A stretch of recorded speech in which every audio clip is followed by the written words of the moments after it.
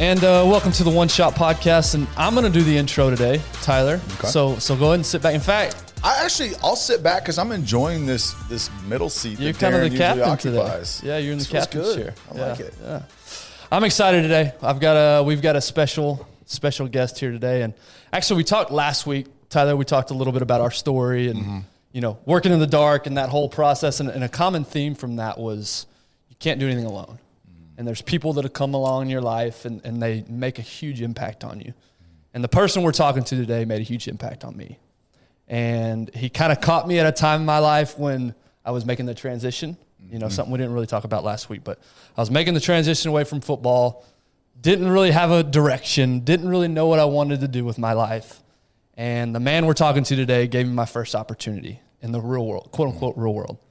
And taught me how to be a better leader, taught me how to be a better husband, taught me how to be, I wasn't a father then, but the lessons he taught me helped me be a better father. Mm-hmm. And I'm not joking when I say this just because you're here.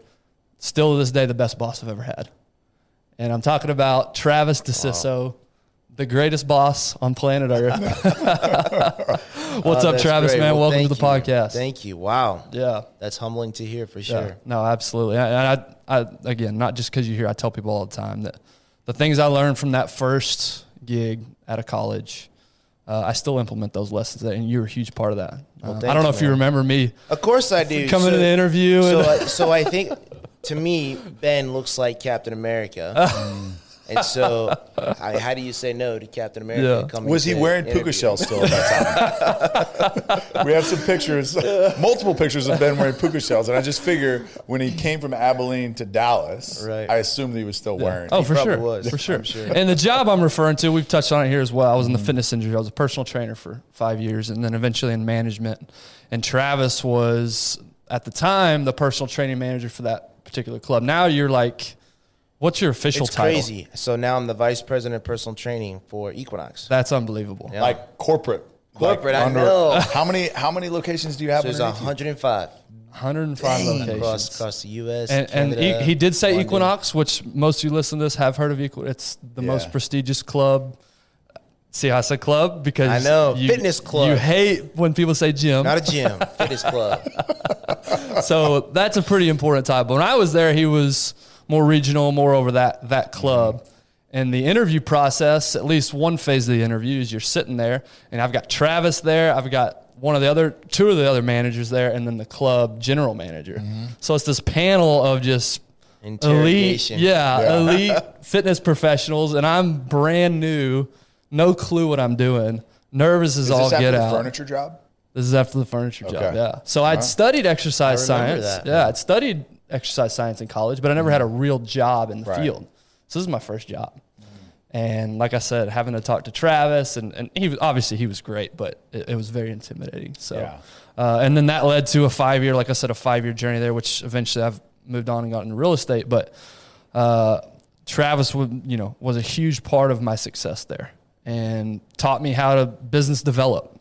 Taught me sales, taught me everything I need to know about the business. So you're responsible really for bringing Darren into Ben's life. So ultimately you started this podcast. Isn't that crazy? Isn't that wild? You implemented the beginning of the end for me. Travis is officially the founder of the One Shot podcast. There we go.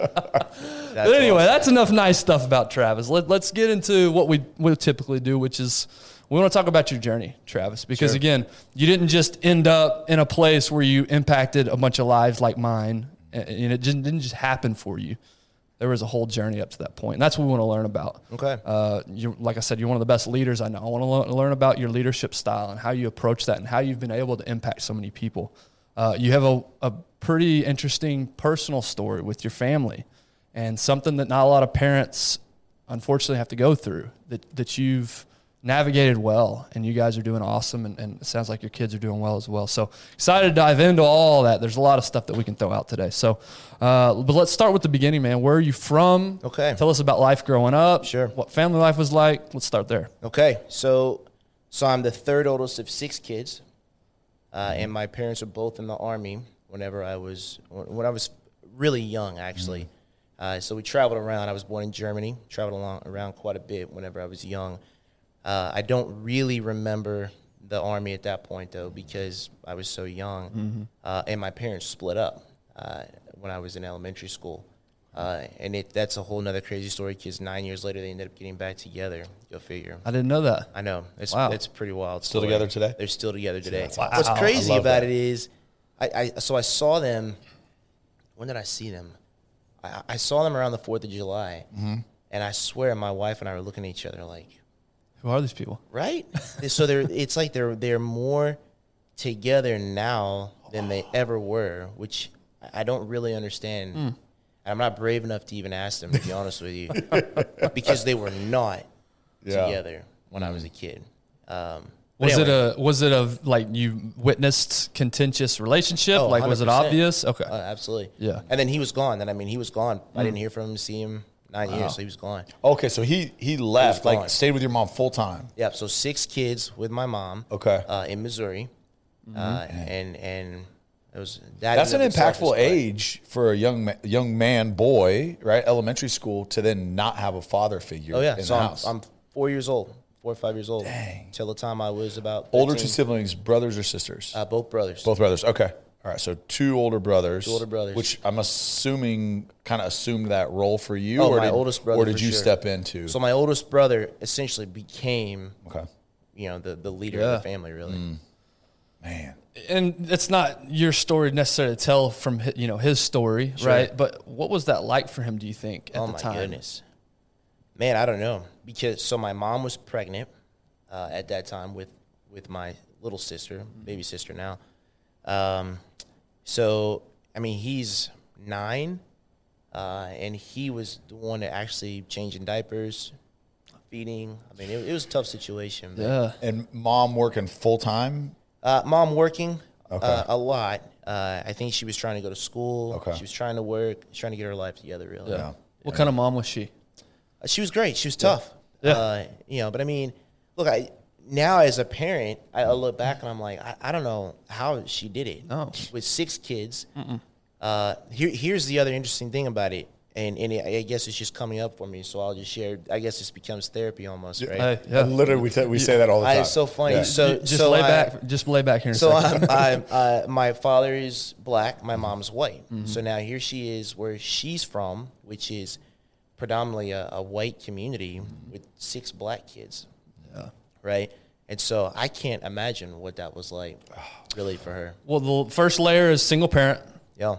6 kids. The second layer, as you mentioned, it's not your typical demographic of family, Right. or the combination of family. Yeah, I'm with you. I've got 2 boys, thankfully a wife to help support, and I support her, and I can't imagine 2 boys Right. by myself, much less 6 kids working full time. So what types of jobs did she do? How did she support Oh the my family? goodness. To be honest, I don't even really remember that period of my life very well. I know that she worked at the public library at one point. She did nurse's aide. She did a lot of different jobs at that whole time. So your dad comes back into your life and then you were how old again? 13 years old. 13 years old. What was that like? That it was quite the experience, because I really don't remember. I didn't remember him Yeah. at all. Yeah. Sure. And then all of a sudden one day he was there. It wasn't like they communicated with us, hey, we've been talking. Yeah. He just showed up and he was there. So it was. And it was just like back to normal, like life as usual. Was it? How do you go from Yeah. now she's the person who's running the house to now you have 2 people? They butted heads like it was terrible, terrible. But I will say it was better than him not being around. Yeah. Was Yeah. he still in the military? No. At this point, No, what was he doing? He got out. He's got a whole nother story, that he probably needs to tell himself, really. Sure. But, so he was drafted into Vietnam, which in and of itself is crazy. He's 19 years old when that happened. So I can only imagine. He had a really hard life. Yeah. So he did 2 stints in the military. After he was drafted, he got out. After he got back from Vietnam, at some point he went back in. At least up until the time that I was born. Okay. After that, he got out, and I don't really know why or what the situation was then. Yeah. So 3 boys that are the oldest. Right. He comes back in. was it like, all right, cool, Dad's home, thank you, or was it like, hold on, like we've had to keep this together as young boys and men? Was there resentment towards him when he came back? I'm sure that there was. Mm-hmm. Yeah, I mean, it's almost like the three oldest boys, mm-hmm. right? Both my brothers and I had one family life situation, mm-hmm. and then my three younger siblings had another, because most of their life they had him. Yeah. For my oldest brother, he must have been 16, 17 years old when he came back, 9 when he left, so 16, 17 or so when he came back. And, then he was there for about a year, and then he went on and graduated school, and he went to college for a year, and then he went to the Navy for several years. So, they didn't really have a lot of time together. Yeah. Talk about the dynamic with your siblings. Like, what was it like? Were y'all into sports? Was there like competitive? I mean, I can only imagine the battles between boys, right? Like, there really wasn't, because I think we were in such survival mode as a unit, just trying to get through. Mm-hmm. So we were very active. Mm-hmm. My oldest two brothers did not really get to play sports. I got into sports early on. Mm-hmm. And then the younger siblings all got into sports as well. We were very active, though. So sports was a part of our lives, but that was just so we could stay out of trouble. Yeah. So the whole neighborhood would get together. We'd play baseball, soccer, football. And, we were a little aggressive. So everybody stopped coming to play football because they were getting beat up. but ultimately, we were very active. But I would say that for my older two brothers, without sports, it was very different for them than it was for me. Sports actually became my outlet. Okay. All right. Kind of a weird discussion, but Darren always talks about, he grew up in inner city Phoenix, and, single mother, somewhat similar to you, and, very, very low income. And he said, I don't really remember being poor, though. Like, it just, everybody was the way it was. Did that strike you at all? Do you remember, like, what was your relationship with that? Oh, yeah. I mean, I think we were the poorest kids on Sesame Street. I know that. It was so we were definitely in project housing.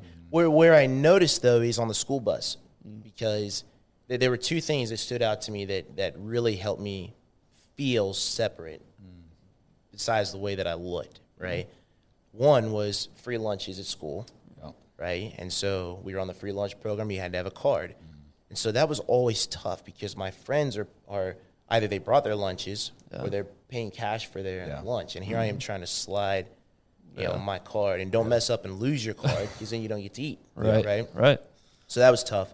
And then two, when you get to my neighborhood, everything looks the same, right, from a school bus perspective. Right. So you have everybody else has these nice custom homes, or at least it looks different. Yeah. Mm-hmm. The project houses, it all looks the same, right? And so I definitely knew that we were. Yeah. What was the city again? I know you said Arkansas. It was Missouri. Missouri. West Plains, Missouri. Okay. Where is that in Missouri? So south central Missouri, just across the Arkansas border. Okay. Near Springfield, Missouri. Gotcha. Okay. Gotcha. Now you were, and we'll get into this in a second, you were a heck of a football player and a heck of an athlete. So when did the love for sports, when did that start? Just kind of always? When did you get into that? I think I was always a fast runner, right? That helped me out quite a bit. So somehow I ran cross country in fifth grade. Wouldn't have guessed that. Yeah. I know. I had no business. I had a lot of 14th and 15th places from that. Cross country, a lot of DNFs. Wasn't cross country a football season usually? Wasn't it fall? So that was in fifth grade, though, and it was. I didn't start playing football until I was 12 years old. Okay. Yeah. Smart. Yeah. Your brain thanks you for that. I know. Well, so that was just because I could run. Yeah. Right? And it got me to do something. I had no business running cross country. But that's where I started. And then I remember in it must have been, 6th, 7th grade, my PE teacher was one of the high school football coaches. He said, you should come out and play football. You're fast. I actually didn't know anything about football. Really? Right? I truly, I'm not kidding when I say I was surviving, right? I didn't know anything about the game of football. So I actually went to the library, read up on the game of football. No way. However, I read the wrong books, man. I read from early on. So The wing tee. Right? So my whole idea of what football was, leather helmets. This is so surprising knowing who you are now. I know it. And how athletic you are, and knowing that you had to literally research in the library. Research. That's and hilarious. I love that, though, right? Too. We literally talked about this last week. The brain power deal, like how you exercise your brain, like actually going and researching and what that does. And, whether it's the right or wrong content or relevant content or not, you were still learning. Right? I love the proactivity by you. Yeah, to do that. exactly. Like the initiative. So what were your, because again, for me, from the time I can remember, it was, I want to be a professional athlete. Tyler was the same way. Same. He talks about Tom 4 Rathman years at old. 4 years old. Yeah, 4 years old. I want to be a football player. So for you, what was life? So I wanted to be an Olympian. I wanted to be an Olympic runner. Okay. That was all the way up to the point that I played football, and even after that. Yeah. But I wanted to be an Olympic runner. Who were the famous, I'm assuming sprinter, right? You said you didn't like Jesse Owens. Didn't like Was it Jesse Owens, was it? Carl Lewis. Carl Lewis was, that's that time. Yeah, that's And right. what's his name? Michael Johnson. Michael Johnson, yeah. Carl Lewis was a little bit before. was through the 80s. Yeah. Gotcha. Later 80s. When were you early born? 90s. Johnson. 82. Okay. Yeah. So yeah, Us old heads. You were 83? 84. 84. Okay. Yeah, so Carl Lewis. So Olympic. So You're you were 90, like, you're a 90s baby, aren't you? no, I'm 80s, 87. Cut the tail end. So yeah. So you were like, I'm gonna be a sprinter one. I'm gonna have that gold medal around my neck. Right. That was you. that was it. Okay. So what? So you introduced to football. You went and researched in the library. I love that.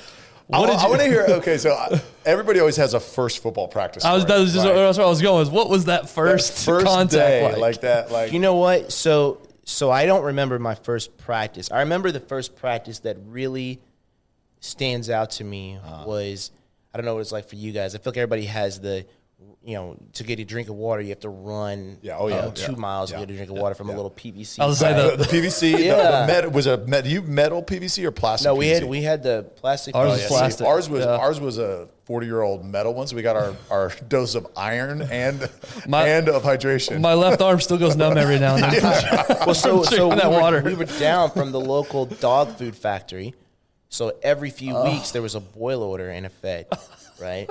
So now you couldn't drink the water, right? No water today, boys. Drink the water. You weren't supposed to, but guys were saying, well. Yeah. My dad's crazy. So my dad grew up in the Bay Area, Richmond. And in high school, they used to have buckets of water out there. They didn't have the PVC, and they would have a rag in the bucket, and you would grab the rag and you would squeeze the rag in your mouth and then throw it back in the bucket. And it was out there all practice. Like, that's how they got water. Wow. Back in the day when it truly was water makes you weak. Well, my dad was, they said he would get a little Dixie cup. One cup per practice and 2 salt tablets. That's all they got. So he said after practice, they're going to the locker room and just turn on the shower and just drink from the shower. Your dad was so rich. Dude, well, yeah. Dixie cups. Well, our coaches used to have those Dixie cups and they have ice in it with their water and Gatorade. Yeah. And they'd be done. I promise they did this on purpose. Oh, yeah. They'll toss the ice. Right? And it's like fumble, right? Everyone piles in for a thing of ice. Digging through the grass. So I know this isn't about me, but I'm going to make it about me. It's pretty typical. I've never shared this before. Middle school, 7th grade football was my first time playing ball, and I was scared to death of contact. And that was the time when Bloody Alley was a thing. Do y'all know what Bloody Alley is? One-on-one, just running into each other? That was a fear of mine as well. Okay. Absolutely. Then let's talk about yours, because mine was... Remind me to share a video with you about this, because we've all done the... 1, 2, 3. Shit. Hey, you want to go in front of me? Okay, so maybe I'm not weird. No. It's a big circle. Everybody's done it. It's a big circle, the whole team. That's bull in the ring. Bull in the ring. That's what it was. Yeah. And you got 2 guys in their back. The coach blows the whistle. You get up. Now you're run talking about into each Oklahoma. other. You're mixing up all these drills. Whatever it is, I would always slide back to the back of that circle and never volunteer. I was scared to death of getting in that circle. There was always those like 2 or 3 guys, right? That And were I was always one of them. more mature and just had that heavy head, right? And you remember looking through the helmet the first time and you're like, I can't see anything. Like, I literally can't see anything. Because I played, I don't know if you guys had them, but we had the ones where the face masks were plastic, the thick plastic ones. Yeah. Do you remember those? Yeah. And so you literally, you couldn't see anything through those. And then I just remember just it bouncing around. But I remember that those kids that were like more mature than everybody else were literally like a hammer. Well, it was like, how do you do that? I grew up in West Texas, very heavily Hispanic community, and Hispanics, they seem to mature. Yeah, they're shaving in 5th grade, so that's who I'm having to go. I'm having to go against this dude who's been shaving since he was 6, and I don't even know what hair looks like. Well, that's what. So we had this cage, right? And guys were I'm running past the high school. Practice and you've got 2 guys on either side with the big line, and they run, and it literally looks like 2 bulls. Yeah. As soon as they get that cage, they drop and they just go helmet to helmet, and a piece of helmet comes flying across the field, right? Almost hits me, and at that point, I made up my mind. I'm getting through this season because I don't want to quit. Yep. I'm never playing football again. And I'm never going to play in high school. For sure, no. Right? I just want to run a straight line. Yeah. Nobody hitting me. What did you play that year? What position did you play that year? I played wide receiver. Okay. Yeah, wide receiver, and I was a backup Stick them out there, let them run. There you go. Yeah. But it's just like now coaching, right? And I coach my kids' flag football. But you're around these other dads that are coaches. Because when you're a kid, you're like, these guys know everything. Like everything about the sport. Right. Like they know what they're talking about. And then now as a parent, you get there and you're like, they have no freaking clue. Now, back in the day, when there's even less where you have to go to the library to learn about football, like now these dads just do YouTube training videos, right? Yeah. And so, but like, put your head down. Go. I mean, the stuff that they used to tell us on how to make contact, bend at the waist, put the top of your head in his chest. What? You had the advantage, though, of your neck is thicker than most people's waist. So. Yeah, but that took years of getting my butt kicked to realize that I had to start doing neck exercise. I mean, but I'm probably not 100 pounds until I get to be in a high school. So then what kept you coming back then? What after that year? Yeah, that's a good question because you said, I'm not doing it. Yeah. Why did you come back the next year? That's a great question. I never actually thought the answer to. I think I couldn't stomach the idea of quitting for one and just not being better than everybody else. I think that's really what it. Where do you think that comes from? That mentality? No idea. Probably just through this survival, right? I guess. So my siblings and I, one of the things that they make fun of, I didn't know they make fun of me about it. I found out about last year that they used to make fun of me behind my back. But so 38 years old, finally figured out. So I wanted to be an Olympian. And what I figured out, though, is if we do these games throughout the day, which you can get a gold medal, silver medal, or I'd probably give them a rock, Yeah. But we used to do long jump and triple jump, and I don't know why they did it with me, but we used to do those things to stay out of trouble. Yeah. Right? It kept us active. So I don't know. Maybe it started there. Maybe I don't know. Just super competitive with your siblings. And you both are parents of young kids, and I'm coaching my 5-year-old. My oldest boy's 5. Yeah, you saw him when he was first born. It's if there's 8 kids on his soccer team, it's really strange. I think the biggest frustration I have is the tenacity that's lacking in a lot of these kids, and so that's what I'm thinking is like. Are you just born with it? Like, is you just have that go-getter mentality? Is that something you can learn? I mean, well, we've talked about it too, right? And I bet you are different than some of your siblings, right? You come from a similar environment for the most part, right? Like you mentioned, your younger siblings kind of had a different life than the older 3, right. But like my kids, same environment. Yes, we parent each kid different based on who they are and their needs, but like my oldest. Like, if she misses a math problem, she loses her mind.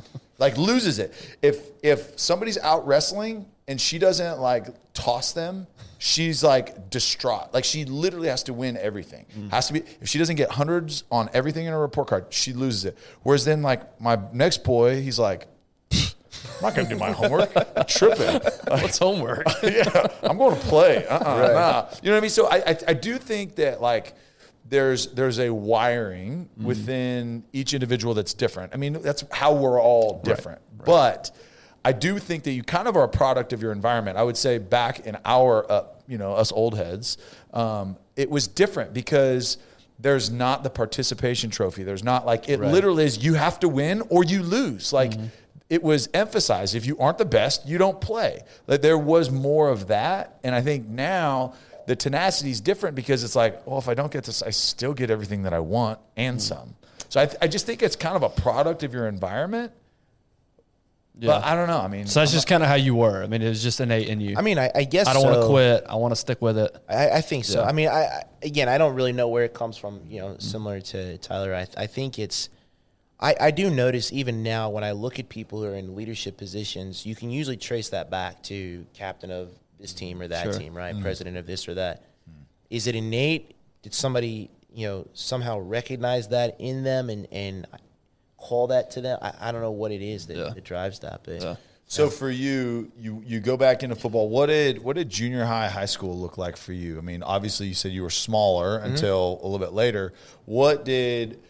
Socially, what did it look like through those years, and then athletically, what did that look like? I think it's a smaller town. So as soon as football became, an obvious gift, I feel like I got to surge through celebrity status in my little town. So that was very, very helpful because it made up for any of the other things. It wasn't such a big deal if I have the free lunch card. Well, because I'm the fastest kid in school, right? Mm-hmm. And so I think it helped me overcome whatever other challenges potentially I would have had if I didn't have that. Yeah, we had a guest a couple years ago. His name is Drew Robinson, and he's a baseball player, professional baseball player, and he struggled his whole life with confidence in himself. He was I think he started as a freshman in high school on the varsity, unbelievable baseball player, ended up being a professional baseball. But he always struggled with, I'm a joke, like I'm a fraud. Was there any, of that with you, meaning, I'm trying to hide my lunch card here, so I have this part of my life, but now I'm also excelling. You're now on this pedestal within your community. Did you ever feel like I'm kind of a fraud? Like, how did you balance that dynamic? Yeah, that's a very good question. I'm sure that I did. I probably overcompensated in one, and I think what happens is you put too much emphasis into it, right? Because I was also a really good student, and I was president of my chess club, believe it or not. Somehow I could play. You chess. really do have it all, man. It was weird. I know. I'm kind of a big deal. I'm an athletic nerd, I guess. Really, it's good. But what happens though is that you start putting too much emphasis into one thing, and so all of my eggs went into the football basket. I think that I struggled with confidence, but I don't know that I realized it until I got in university. Gotcha. How do you feel like your identity was associated in those age? It was like, hey, I'm Travis, the football player. 100%. Okay. 100%. Yeah. I think we've all Matter of fact, I would say, I'm sure we'll get to it, but all of us probably had an interesting journey of where football went. But to this day, it's hard for me to go back home because I didn't take it as far as the expectation was. Yeah, see, that's hard. Like, that really, really is hard. And we talked about the identity thing. That's been important. I mean, specifically for me, because I can only speak for myself, but like Ben especially, right? You do it for so long, and that's who you're known as within your community. You start to learn to know yourself that way. Right. And then when that is taken away, now who are you? Right? And that's the transition. And that's where so many athletes, military, business leaders, they struggle, is because their identity isn't something that they do, not something that they are. Right. Yeah, the book Atomic Habits explains it well. Now, it's easier, obviously, in written word than practical application, but he talks about it's finding identity, not necessarily I am a football player, it's I like to be part of a team. I like to lead people. I like to work hard. So you find your identity in those components so that when football is no longer what you do and now you're VP of personal training, you can take those same skills that made you good at football, but it's not I'm a football player, it's I do these things well. Right. So now it's able to translate to it. Now, again, that's easier written and that's pretty on a page. It's harder to apply because I'm with you. I struggled with identity for a long time in that transition. So I'm with you, but I wish I could have grasped that concept earlier in life. And maybe that's just something you got to live through too, I think it's hard. I mean, I remember I had a guidance counselor actually, because I started getting letters from schools, right? And she's like, look, you have to choose. You can be smart and be an academic, and there's all these things you can do, or you can play football. And so that's, I think that's a big lesson for a lot of people. Don't do that. Yeah. It's interesting. She made actually pushed me further into the identity. This is all that my value is. Yeah. So what was high school like? When did you start getting attention for your football play from recruiters, and when did it start becoming a thing where I'm going to go do this after high school? So I ended up transitioning to quarterback when I was in junior high school. Played quarterback as a sophomore. I started for the varsity team, and what helped me out was that one of my receivers that year was Mr. Show Me Basketball, Missouri Player of the Year. Wow. So as he was getting recruited, who's throwing the ball to him? Yeah. It's me. Right. And so I was able to ride that a little bit from him. Yeah. Man. So did in your mind, when did the shift happen from I want to be an Olympian to I want to do football? I mean, I know you were playing football this whole time, but the goal, when did the goal change? So I think it's, I think it's tough sometimes when you are. Again, for me, I was pushed into this bucket of Travis, football is your future, and this is what you need to focus on. And so I ran track, but to serve the needs of football, right? And there was no consideration of periodization the way that it should be for sprinting. So I might peak at the wrong time in the season because I'm lifting, when I'm squatting and deadlifting, and then I'm going to do track practice, right? and so, I think I was kind of pushed to. Football was a thing. Gotcha, and I ended up running track a couple of seasons, indoor, outdoor, in college as well. But I even then, I was, the football coaches were like, hey, listen, we're paying for your school. Right? Yeah. So, you'll be at spring ball. Exactly. Yes. While all this success is going on, what's home life like at this point, later in high school? I mean, I would just say it was a storm. It was a constant storm at home. Yeah. I think we were just. My oldest brother was gone. He was in the Navy. He kind of took off for a couple of years. The next oldest brother, he was in school. He was in university at our community college, but he kind of had his head down, really. And so, I think honestly, that was the other part to it, though. Is my success with football created more of a namesake for my family, right? And so now there's there's probably some pressure there, but.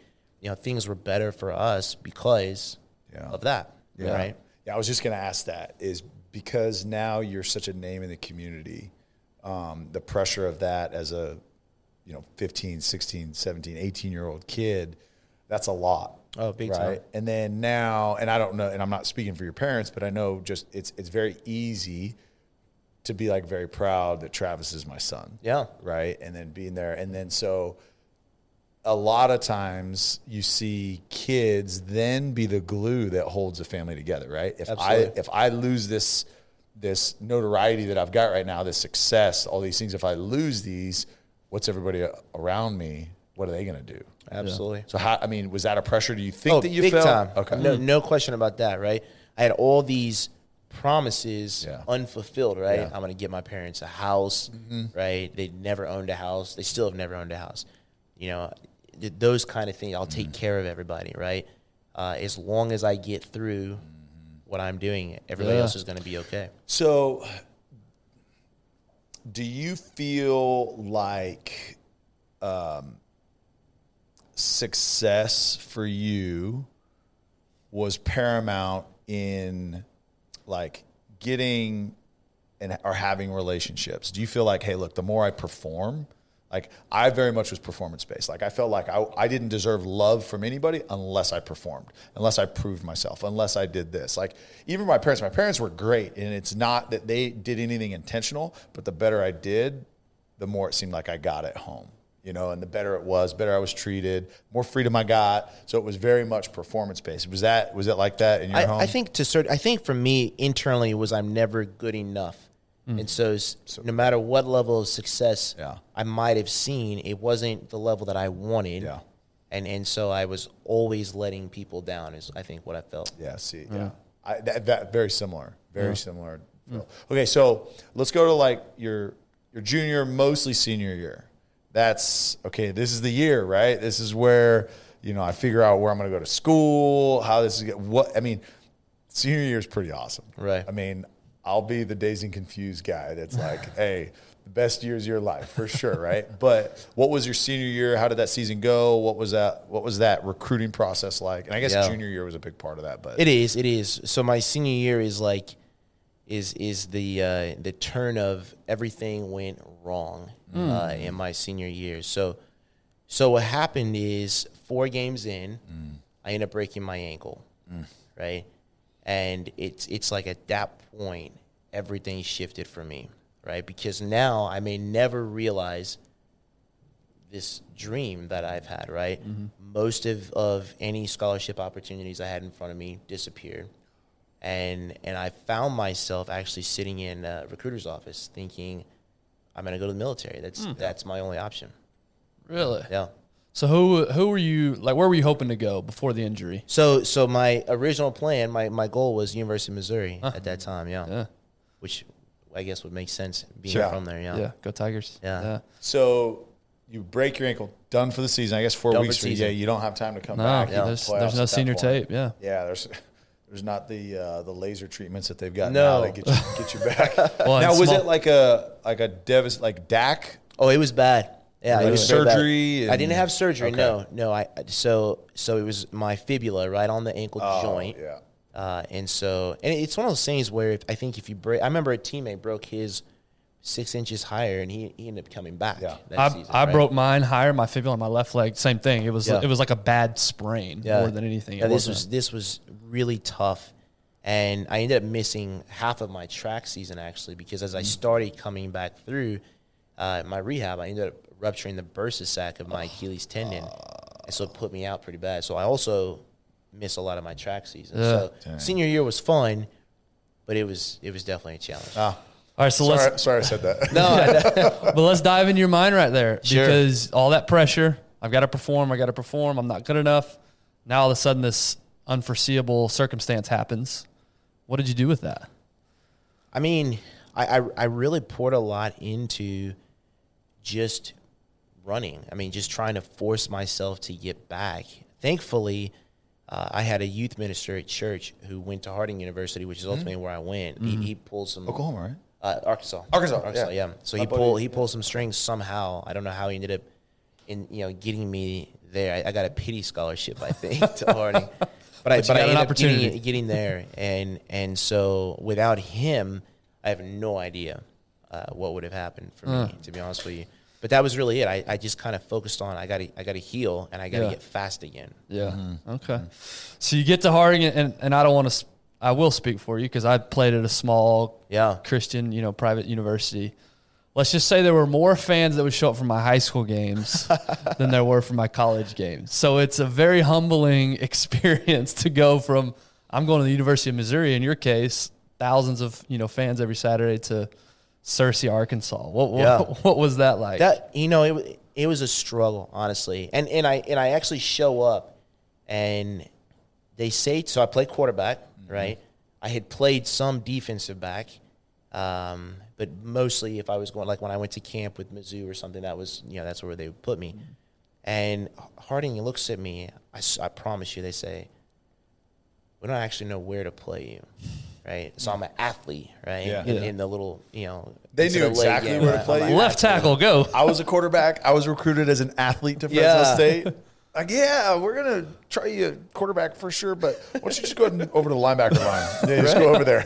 No intention of being a quarterback. Well, to be fair to Fresno State, you wore a cowboy collar at quarterback. I did at Columbus. I did in high school. Funny. It was 2 games, but It was 2 games. they were playoff games. Intimidating. They were pivotal. Dude, with a neck like that, no cowboy collar necessary. Oh, man. They were so cool to wear then, though. Yeah. They really were. I know. Seriously, there was a UT linebacker, DJ Johnson. You remember that guy? Oh, yeah. Remember he had the big butterfly. Yes, The butterfly. that was the coolest. That dude, I always wanted still one to of this those. day. So when I was with the Browns, we practiced at UT in the offseason during the lockout, and he was there, and I'm like, oh my gosh, He's God. that dude is like. And so I just remember, and it was my first work out with like other NFL guys. And I was like, I don't belong here. Like, I definitely shouldn't be here at all. Like, if that's who I'm supposed to block, there's no chance. For sure. I ended up playing against him at Kansas City a couple times, and he's a dang good player. Yeah. I mean, he played 10, 12 years, something 12, like that. yeah, 12 years or so. Anyway, sorry. Okay, so go to Hardy. Don't know where to play you. So I ended up redshirting at receiver. Okay. So I go to receiver. And, honestly, I remember sitting in the cafeteria and looking around. Everybody's bragging about what school they went to, and there's this realization that I had that everyone here was pretty much the best player on their high school team. So how are you going to be different than everybody else, right?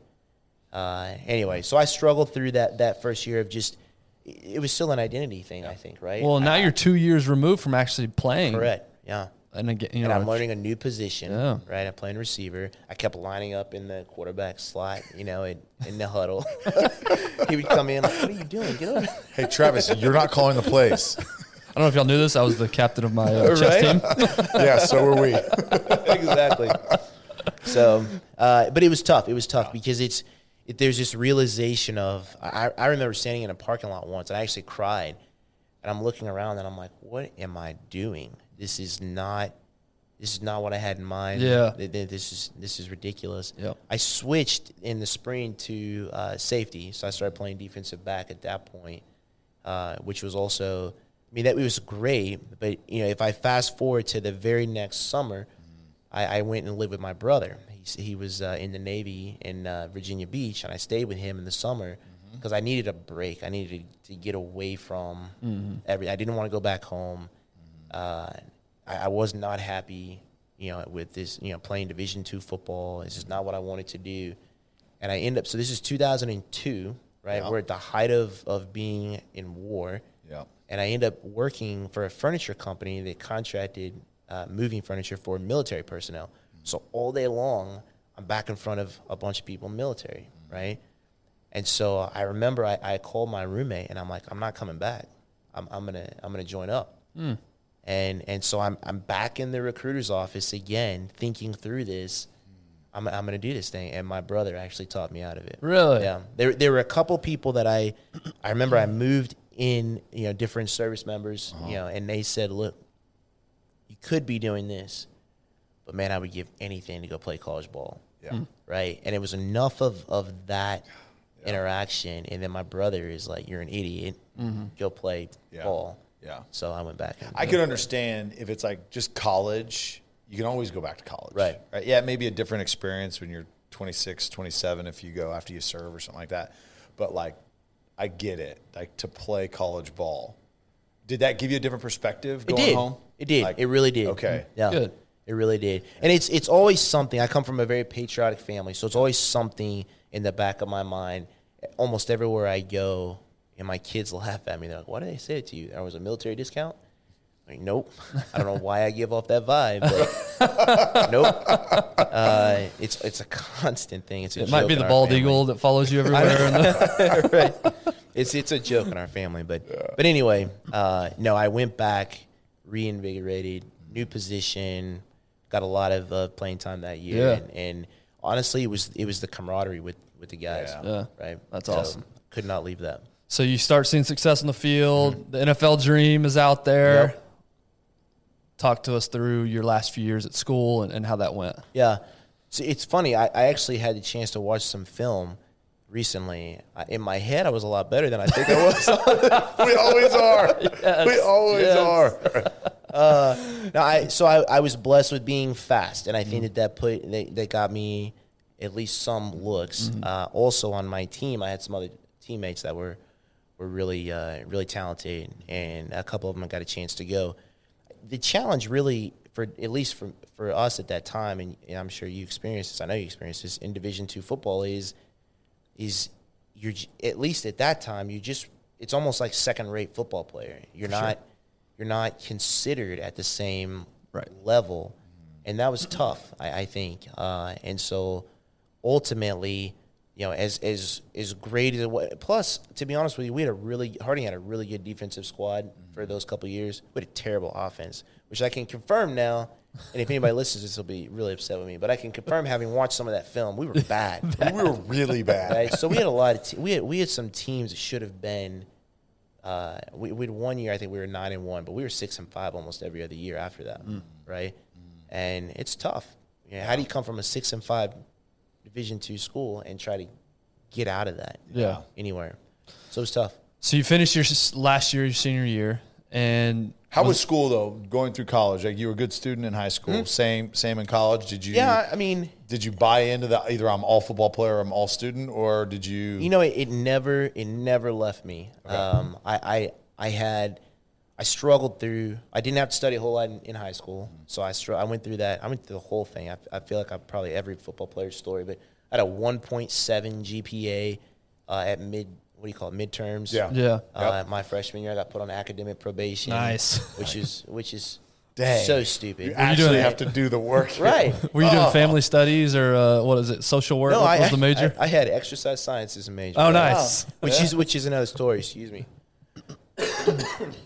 I remember, so when I got hurt, how that happened is like when I got hurt, somehow I ended up doing an internship when I was in high school, and they said you had to job shadow someone. I couldn't job shadow anybody. I didn't have a way of getting there. So I went to see my orthopedic surgeon. I'm like, hey, how much money do you make? He told me, right? And I'm like, I want to be that. Yeah. So when I show up at Harding and I'm speaking to they get assigned an advisor. She's like, what do you want to do? I want to be a doctor. I have no other reason for wanting to be a doctor except I know that you make a lot of money if I don't go play in the NFL, right? You'd be surprised at how many people pick jobs because of that. Because of that, I'm sure. So then she's like, well, what do you want? What's your major? And I'm like, I just told you I want to be a doctor. Yeah, it's like, well, you can't major in being a doctor, right? So she said, what do you major in? Doctoring. Right? Doctor. So she said, well, my daughter is studying to go to the medicine as well, and she's an exercise science major. And I'm like, I like exercise. I like science. Man, I like girls too, so there's some of them there. So let's go. Was there not a pre-med track? There's a pre-med track. So, but the challenge is, at least at the time at Harding, it wasn't that. It was that certain classes that you had to take for that were only offered in the spring of even years, right? It's not even offered every year. And so then I have to choose. I can't go to physics lab or chemistry lab because I've got spring football. So I dropped the pre-med. And that's there are some majors that like were only in like the afternoons. Right. And so like there was guys that couldn't do certain majors because they literally would miss practice every day. Yeah. Because they had to pick. I'm not gonna lie, I kind of took a little bit of advantage of those afternoon labs sometimes, every now and then, whenever they See, dude, I was such a meathead. It was like, I will never miss a practice. I will never miss a drill. Like I'm going to be there. Like, and if you choose to schedule a class, you are selfish and you are taken away from the team. You should know better. And I was 100% that dude. And how many fights did you get in practice? I was literally involved in all of the fights. How many? Yeah. Oh, and it's so funny too, because like, I mean, in real life, like I love people. I love people, and that's where we differ. Yeah, I know. And so I love people, but literally there is something on the football field. I don't know if it was this false security because I had gear on or whatever, but I literally fought all the time. It's called bipolar disorder. Yeah, it's true. Look it up. It's true. You've literally got an issue. Like you literally need to get that checked out. The doctor here. Yeah. Oh man. Okay, so. Sorry, that was a little detour. So exercise science, you want to do the doctoring, and so did you fall in love with like fitness in this? I know obviously fitness was a big part of it, but now you're learning like the biological aspect of it, and you're learning the mechanical aspect of it. So was that your first exposure to it? I think somehow it just came easy to me. I don't know why. Anatomy, physiology, it was just something that I was able to pick up pretty easy. It's the way I started getting into fitness actually though was my strength and conditioning coach was doing a summer camp. It was a speed camp for kids, for youth athletes, and something came up. I guess he couldn't run it, And so he reached out to me. Now, the funny thing about if you're ever somebody who's a fast runner, everyone around you thinks that you can somehow teach them how to run fast, right? Like, I don't know, move your legs fast, guys. You just go. It's so hard. I know. So I ended up being the guy. Yeah. He says, hey, can you do this camp for me? Hold on, did he pay you for it? I got paid by the kids, by their parents. Huh. NCAA violation. Yeah. Yeah. Seriously. That may be. You're lucky. Oh, my goodness. Dude, you just admitted to fraud. I did. Oh, no. I don't know what it was. Reggie Bush got his Heisman taken away. You're going to get your All-American status taken away. They take my academic All-American. Oh, okay. So you're coaching these kids, but did you find like So what happened is every kid that wanted – so I ended up training them privately after that, right? Yeah. And every kid that wanted to play a sport in college, earn a scholarship to college, did. And so I found that, man, I'm good at this, right? And I really enjoyed watching it come together for them. So what was it, do you think, about it? Do you think, okay, hey, I get to help these kids and then see the growth? Was that like rewarding for you?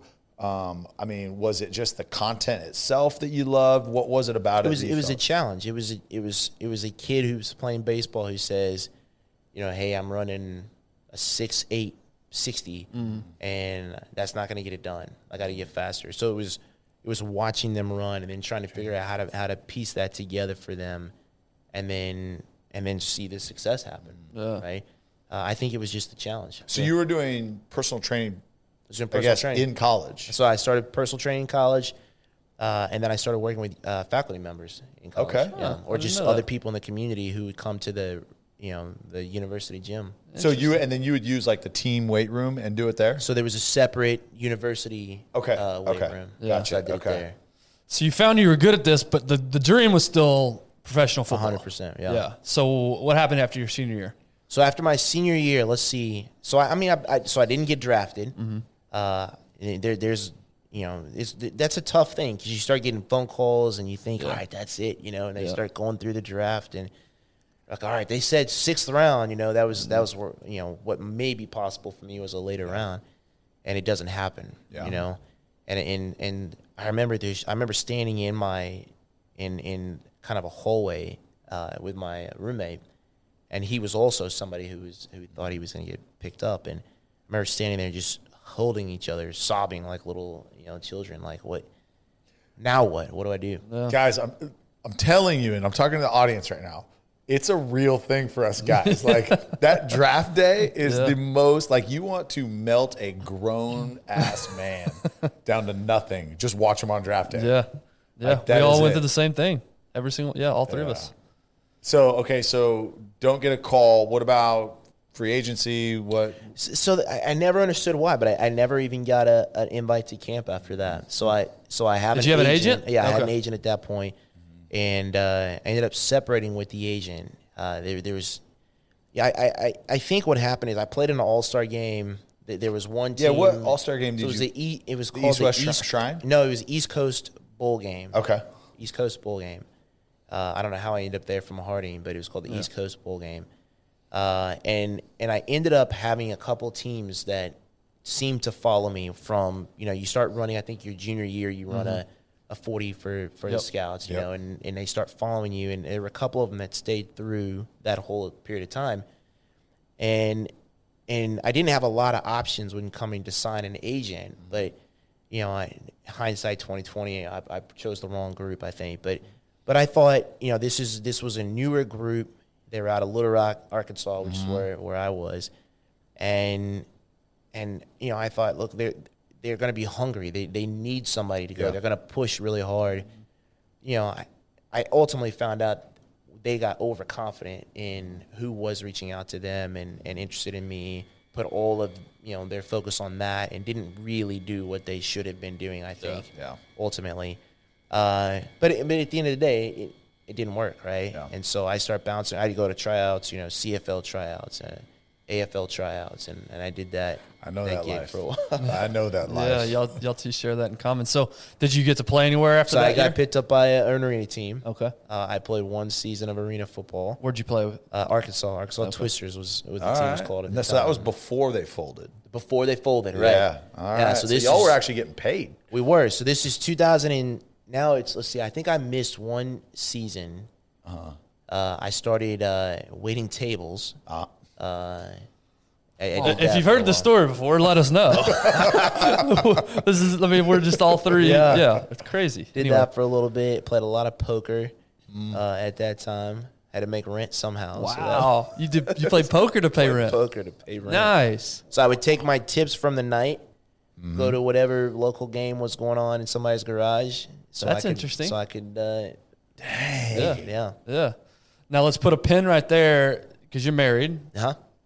When did you meet your wife? I want to take a quick break and thank our partners, Sleep Number, and highlight a couple things they're doing. Guys, these Sleep Number beds are unreal. The technology that they've created, the feedback that it gives you on your sleep. I've got the app opened up right here. They tell you things like your heart rate variability, your breathing rate, all these type metrics and feedback to give you so that you can improve your quality of sleep. They're all over the place. You can go and check yourself out, a Sleep Number store, wherever you live. Go to sleepnumber.com as well. They've got great resources on there. We just talked about this not too long ago. They have a whole blog section, all these articles, things that you can improve your health. Sleep Number is definitely changing the game when it comes to bedding. So get yourself to Sleep Number, get yourself to sleepnumber.com, and check them out. Now back to the episode. So I knew her in college. Yeah. Okay. Right. She was. We were both dating somebody else. Always, it seemed like at different times. Yeah. But she was the girl who was out of reach when I was in college. Bro, have you heard this? I'm Y'all telling go you. back to episode 4. It's called The Green Couch. Just insert Travis with Tyler. Same Yeah, story. interchange names. It literally is his story. Is it really? Oh yeah, go That's ahead. awesome. It always works out better when they know you in college. Then there's no secrets Right. when you actually get together. Then it's like you don't have to worry about anything. It's like you already know everything. Like, Right. You know my skeletons. Here we go. Yeah. So y'all meet, start So we dating. ended up so we didn't meet in college, right? We just knew of each other.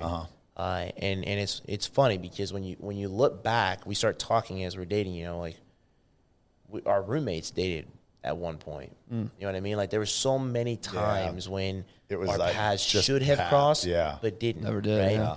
And so no, I was actually.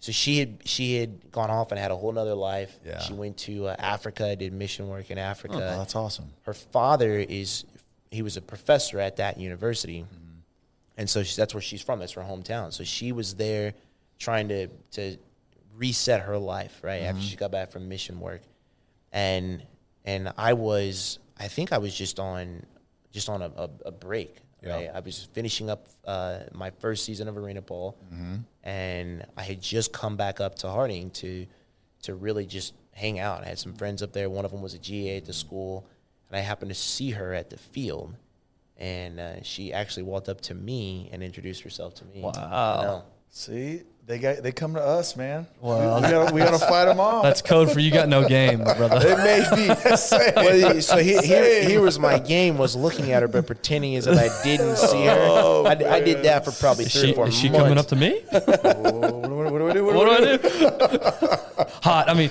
hi. Yeah. Okay, so y'all start dating. Did you go back to arena ball after that? What was No, so now at this point, it's like I need to get back in that. So my real, I think, stamp on the field was special teams. I'd really good on special teams. And so arena football, it's tough with special it's teams. hard. Right? So, yeah. And the field's small, and especially on punt coverage, kick coverage. There's no punt coverage in arena football, right? And so I thought, and my agent thought, okay, the thing that you will hang your hat on is special teams. That's how you're going to make an NFL squad. Yeah. And then you'll work your way into a secondary rotation. And so at that time, there was the couple startup leagues that happened. So there's a league called the All-American Football League. Oh, yeah. I think that's what it was called, All-American Football League.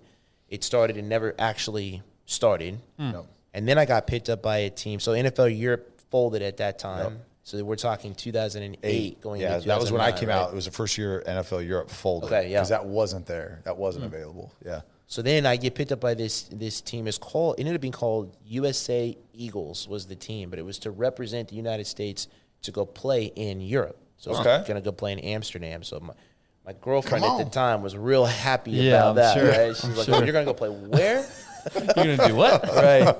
And so anyway, so I signed up to play at this league, and the season gets pushed, and it gets pushed, and then it folds, right? So I'm like, all right, now what am I going to do? Well, arena football's still going. I end up working out with the Desperados, the team here in Dallas. And then arena football folded, right? And that was it. Yeah. I was done. Really? That was it. There was like that period, 8, 9, and I guess, 8 and 9. There was so limited options. Like if you didn't make the league, you literally had the CFL and the NFL. That was it.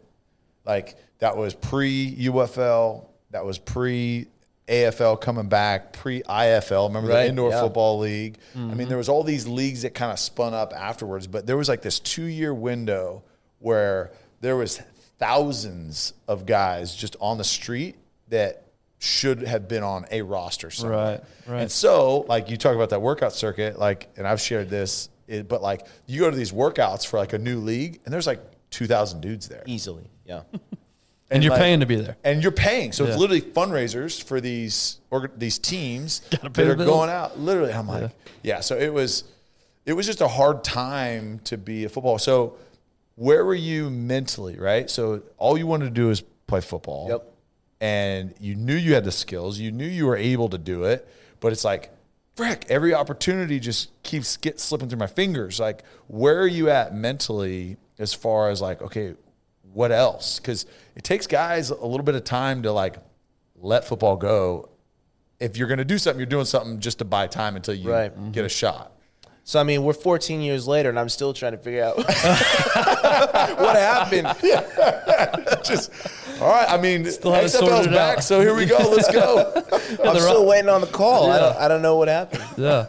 Yeah, no, so at that point, it's tough. I mean, so I think what happened is, so my father-in-law, I ended up getting married. I don't think I was married. I think we were engaged. We were seriously dating at least. Yeah. And my father-in-law, he had played, and he played in the NFL for a little bit. And I remember I sat down and talked to him at one point, and he said to me, "Who are you trying to prove this to?" And I said, "I mean, I don't know." And he said, "Well, you wouldn't be at this level having these opportunities if you weren't good enough. I've asked around. I know that you were good enough. So it sounds to me like the only person who doesn't know if Travis was good enough to make it is Travis." Right? And I'm like, man, now I don't know if he was being manipulative and he actually wanted me to stop chasing it so that I could provide for my daughter. Providing for his daughter, right?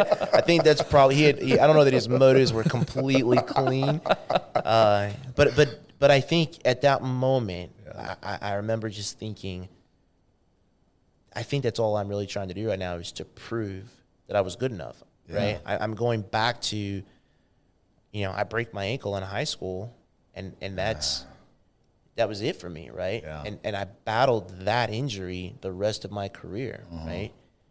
Coming from smaller school in high school, smaller school in college, right? Now, just like you said, I'm at all these workouts, and I'm putting up top scores in these things, and then you come to find out they weren't really looking for anybody anyway, and it was tough. So I ultimately decided it's time to move on with the rest of my life. That's a hard thing for young men, I think, to go through, because you feel like you have to live up to this legend that you heard about yourself, right? And you're not sure if that person is true. Because like you said, right, it's never enough. So now it's like, well, I've got to live up to that personality that I keep hearing about. Like, I don't believe it in my head, but I keep hearing about it out there. So I have to prove it true, or I'm a fraud, right? Like what you were saying earlier, Ben. And so that's a really hard thing to let go, and then also to look at the what ifs, right? To let go of the, like, what if I didn't break my ankle? What if the Arena League didn't fold? What if the European League actually happened? What if, right? And it's really hard But I think that goes back to the identity thing, right? And I think your father-in-law like posed a really good question. Absolutely. So that's a heavy discussion to have with your son-in-law. Yeah, or engaged, married, whatever. Yeah. But it's a good question because like, who are you trying to prove it to? Because like, who do you believe you are? It's the only thing that matters. Yeah. And so it's hard to let go. I mean, there's still guys. I mean, there's a million Uncle Ricos out there, right? Like if coach just put them in at state, they'd win, right? And that's why I play my son in flag football in the backyard now. I still stiff arm. By the way, I stiff armed 2 kids yesterday. I was running a play with the 8-year-olds, and I was running a crossing route. I caught it over one, and I literally like stiff armed him at the ground.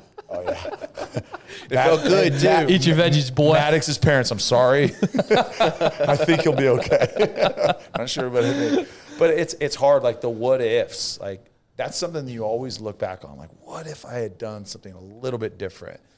But it's a mentality too, though. One, you've got to be confident in who you are, but then 2, it's like, look, the only thing that matters is today, right? Because that's the only thing that's going to affect tomorrow. So you have that conversation with your father-in-law. What does the trajectory go from there? Like, what do you when you say, okay, hey, that's it? And y'all were married at the time? We were not married. We were dating. We were dating at the time. Right. Honestly, she was at that point, and really still today, but the brightest light for me. It was like all of the storm is what I would call it, right? All of the just tumultuous surviving that I had been doing my whole life. She was the only calm that I ever had seen, right? And so to me, I felt like there was a lot of potential there, and I would be stupid not to see that. Yeah. I felt like I had to make a choice. I can keep trying to chase this dream that keeps eluding me for whatever reason, or I can travel down this other path, and I don't know where this is going to lead. It's actually probably scarier, right? Yeah.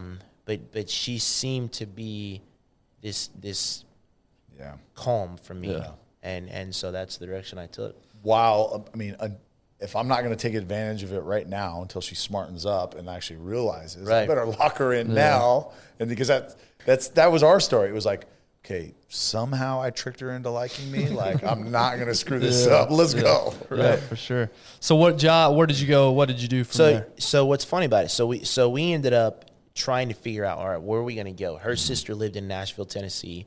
My brother lived in Irving at the time, Irving, Texas. And so I think actually at this time, I was still technically under contract for this European league. Okay. And so we thought best place for me to train, if this ever does happen, is to go to Dallas, because I can just stay with him, that I don't have to worry about getting a place. If I need to leave it, I can leave it at any time. So we came to Dallas, and I dropped her off to a job interview, and we have nothing to our name at this point, right? She's going to Nordstrom's, Dillard's, right, trying on the outfit, right, bringing the outfit home, not removing the tags so that she can go into the interview and actually look presentable, right? Hide the tag, then return the outfit. Yep. Nordstrom's really good about that, by the way. They'll take anything back. Well, we did it. We highly discourage that, though. I know. So one particular interview, I drop her off, and I'm just sitting in my car just thinking, what am I going to do now?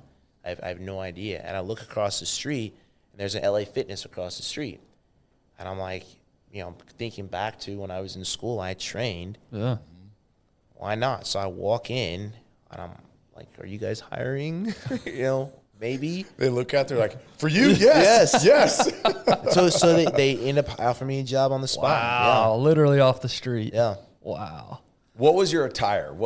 Probably unprepared, right? Not ready for who knows what I no was resume, wearing. nothing. Just no. Hey, you guys I don't hiring? think I had anything with me. No, I just walked in. Yeah, I probably had to fill out a little application. They must have been desperate. Yeah. I know they were. Tell you what, though, now, hey, that's the labor market. Not then, but now. Random story. I was literally at a gas station, and there were these 2 dudes. He had one of the guys. He was like asking if he could get a job there, and I'm like, okay, look, I appreciate the hustle, whatever, right? But he had like Crocs, like white socks on. And then he had like camo cargo shorts, and then he had a tank top, but it was like a T-shirt that was cut all the way up to the neck. And phenomenal. He had no business wearing a tank top. Was he an eighth Zero grade? business. Was he an 8th grade It was a football player. He looked like an overweight 6-year-old girl. That's the body type, right? So I'm like, and he's there. Hair's not brushed. I want to say he had like an unlit cigarette in his hand too, and he's like at the register, like asking if the hiring. I think it was like 7:30 in the morning. Dude, too. It was like odd. The courage, and I love that. But here's the thing, though, is like people need people need workers so bad. He probably got a job. I know. They probably like, can you start today? Yeah. You're hired. You cool with the graveyard? All right, so you get the job. I mean, now, did you graduate with your exercise science degree? Okay, so you have your degree in it. So do you immediately become the boss at LA Fitness? Do you know, it's weird how it happened, but for somehow, I think it was because I had my own training business before. And so, like, you have management experience. I'm like, sure, not really. Why don't you become the weekend manager? So I'm the gate? 2 weeks in, I become the weekend manager. No way. Right? Yeah. And somehow I eked my way through this job, and I got to be an actual training manager 2 months in. Wow. See, you say you worked your way through that job. Yeah, humility, because you look, all the life experiences, there's no doubt. Like, I know you're downplaying it, and I appreciate the humility, but like, you know how to lead people because of your team sports, your background, your family dynamic. I mean, there's all these things that you have. And that's what's so cool, I think, about a lot of athletes is they step into the corporate world. They don't realize that how many skills and tools translate. Like, they don't look the same. They're not executed the same, but they can translate if shifted and having the right lens on it, right? And so there's so many things. And so you obviously have a great personality and are great with people. So that was easier. People like Ben, who just don't like people and isn't good with people, like, it's a little bit harder for him, right? But it's in there somewhere. We're pulling it out. No, I hate people. But no doubt. And then now you go into an organization. It's a big company, right? And then right away, because it's about people and it's about relationships. It's about managing people, but then it's also about clients and making sure that, like, they feel important too. Absolutely. And what year are we talking at this point? So this is 2008 into 2009. Man, so, the economy is shot at this point. Yes. What's personal training like at that time? So one thing is, I didn't know the economy was shot. Neither did we. Right? Yeah, we talked about this. So, no clue. Except the Canadian dollar, it was worse than the American dollar. I know that. I definitely know that. That probably it still is, I think. Well, I think it's closer. No. Anyway. So what I did have, though, is I had a lot of people coming into the gym who had lost their jobs, and I would see that, right? And so that was really all that I knew. So my wife and I, we really were focused on just we went through Dave Ramsey, Total Money Makeover, I think it's called. We were just focused on paying off debt. Yeah, we're going to get ourselves in a better spot, right? And so the work was easy, long hours, hard work. That wasn't a big deal to me, right? Yeah. The challenge, honestly, was I'm an introverted person, actually. And so a big part of being a trainer, and in that company, was to sell personal training was a big part of what I was doing. You got to actually go interact with people, right? And so I had to teach myself how to do that, how to actually build up the courage to go interact with people. Once I got through that, which took a lot of practice, and there's probably a whole other lesson in doing that, right? But then what I found is a lot of these people who had lost their jobs, they actually would not interview well. And I would be very honest with them. Like, look at yourself. You haven't had – a lot of these people at that time, they'd had jobs for 15, 20, 30 years, right? They hadn't been to an interview in that period of time, and now they're actually competing for a job up against someone who's young, who has maybe new ideas, who looks the part. They haven't been sitting at a desk for 30 years, right? Yeah, and so I would tell them that. Angle, I would say, look, would you hire you right now? Wow. And so I sold a ton of personal training in 2009. Wow. That way, yeah. Now it came to get a job. It's like, I'm not going to hire you, but you're going to pay me. No. These are people who lost their job, came into the gym because they realized I got to do something with my life now. Got it. Yeah. Okay. Yeah. So I'm looking at myself in the mirror. Yeah. There's no way I can go interview for another job. Yeah. Right? Okay. and I got to go to the gym and get in shape. But they have no idea what they're doing. Yeah. Right. Yeah. You know what I love about that is your average trainer would have probably made the excuses of the economy's bad right now. Nobody's buying personal training. They don't have the disposable, and yet you thrived in that environment. Oh, man, I'm telling people, turn off your TV. What are you doing? Yeah. Cut off your cable. Yeah. You don't need that. Yeah. You need a job. Yeah. Right? And you got to train so you can get yourself in a better position, build confidence. And I was going to say, get and that's the beauty of that, right? Is there's all these ancillary benefits. Yeah, you're in better shape, like you present better, but the confidence that comes with it. Mm-hmm. Oh yeah. You know, the courage. I mean, there's so much that comes with like actually being in shape, right? And so, all right, so you become the personal training manager, right? For that particular club. Okay, for that club.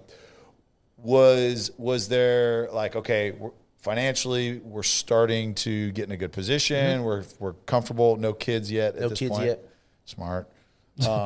And so was there a point where you're like, all right, what's next? Like you Absolutely. said, early on, that's how you were, right? It was like never good enough. What's next? What's funny is, so when I came to Dallas I told you earlier, I worked out with the Desperados.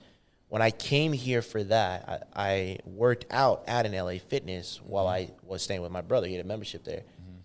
And at this time, you know, like I said, I'd been a trainer in school, and I did that privately in people's homes, or they would come to me.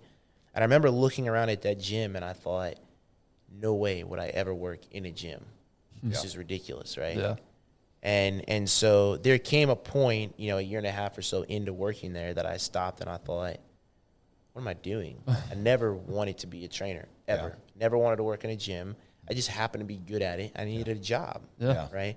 And so at this point, I decided I'm going to go back to school, and I'm going to pursue the medicine thing, right?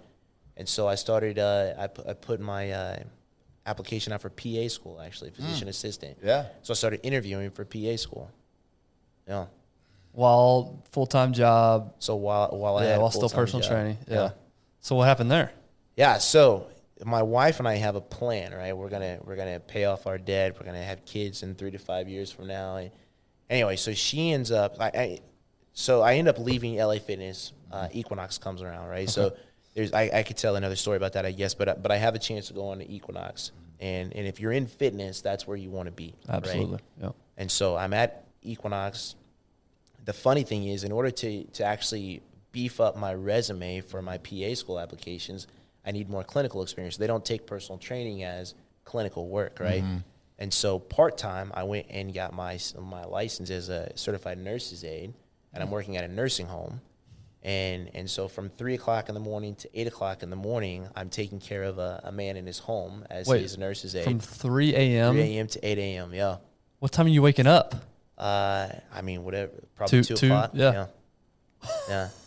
And then I'm hardly anybody knows this actually, but then I was the personal training manager at the Dallas club you started at from, whatever time, 8 to whenever I left that day. Yeah. You thought you got up early. I was going to say. Nope. Yeah. So I had no idea. I did that for months, and I had to go back and pick up the classes I couldn't pick up while I was playing ball in college. So I had to take genetics and microbiology. So I went to community college and took those at night. So let's break this down. 3 a.m. to 5 a.m.? 8 a.m. 8 a.m., sorry. 3 a.m. to 8 a.m. You're taking care of a gentleman at his home. Yep. 8 a.m. to evening, you're at the Equinox personal training manager. Right. And then after that, you're going to school? Yeah. Usually class was a 7 to 9 o'clock class, yeah. Oh, my God. Yeah. Dude. Never think too highly. Let's talk about the importance of recovery. Never think too highly of yourself, because there's always an example of somebody doing more. Wow. What did your wife think of this? Yeah, I was going to say, how is that? She was on board because she's always very supportive, and she knew that's what at least at the time, that's what I thought that I wanted to do, right? And so she was fully supportive of that, completely on board with it, yeah. Dude, you want to talk about working in the dark. Man. We just had this conversation last week of the work that takes place literally in the dark at 3 a.m., no one sees, right? But also the dark of your mind and that nobody sees. And, it's Instagram culture, right? I was going to say, so of course you documented all this on your phone and Instagram and YouTube, not right? Not a chance, no. Did it feel like work at the time, or was it you were just so driven for that goal? It was like, this is just what I got to do. No, I mean, so most of that time, so the thing about working at the nursing home that was it was actually life-changing for me, right? And my wife and I talk about this all the time. I remember one man in particular, it just stands out of my mind. I got put on floor 2, and that's because I was big and strong, right? Mm-hmm. And so I could pick up a lot of the patients. And there's this one guy, I remember he was very, very disabled. He couldn't do anything on his own. So we basically pick him up, put him in his wheelchair, wheel him out into the hall, he'd sit there. But his wife was very particular about how he was to be treated. She dressed him. She came in to dress him and everything. And I remember that just really struck me because a lot of people, unfortunately, in the nursing home are just left there by themselves. Yeah. She was very, very involved. So she would come every day? Or she lived there? She would come in every day. Oh, wow. Come in every day. Okay. And so I remember looking over at he had a little vanity, on his clothes were at. I remember seeing pictures. It didn't look so far off from how he looked then, right? And just asking around, I found out that was within the last 2 or 3 years. They'd been on a deep sea fishing trip, right? And I'm thinking, this guy was like this, smiling, laughing with it. All he can do now is grunt. So 3 years ago, he's vibrant, right? For all I know, full of life, right? Interacting with her. Now you can't even recognize her. Right. And it was so impactful to me just thinking about how we go through life, and most people expect, I'm going to live to be 70, 80 years old, and then I will stop and enjoy life. Right. Anyway, that really stuck to me. So, yeah. God, it's powerful. Yeah. So my point is, at that time, I think the focus was trying to give the best care that I could for those people, because I just would see that it is so important. Really. So how was the difference between, your patients at the nursing home and then your clients at a very high-end club? Right. So was there like a perspective shift a little bit? For me, not really. And I think it's because, especially at a fitness club like Equinox, people think that it's, of course, it's very luxury, it's very high-end, it has the reputation that it has. But at the end of the day, everyone who's working out to accomplish something, whatever that something is unique to them, right? And so if somebody says, okay, I'm hiking Antarctica or Mount Rainier, like that's my thing that I'm training for. Yeah. To me, that's no different than the focus that I put making sure I take care of somebody trying to carry him to his wheelchair, right? It's just different. Yeah. But it's as important to him to make it to his wheelchair as it is for this person to, for whatever their reason is, to climb Mount Rainier. Yeah. So how long did you go about the schedule? How long were you doing this? I did that for right about a year, just under a year. Yeah. Yeah, just under a year. And then you were done with school, you graduated, or you got your classes done. So I finished the schooling that I needed to pick up the classes. I started interviewing. And I get a phone call from my wife, and she says, I'm at Equinox, right? And she says, I know where this is going. Would you still go to school? Would you still go to PA school if we were pregnant? And I'm like, what kind of question is that? No, I wouldn't still go to school if we're pregnant. She hangs up, right? And I'm like, that was weird. Never did it dawn on me that when I got home that night, she was going to break the news to me that we were pregnant. Yeah. All right, I want to take a quick minute to talk about our partner, Choctaw Casino and Resort.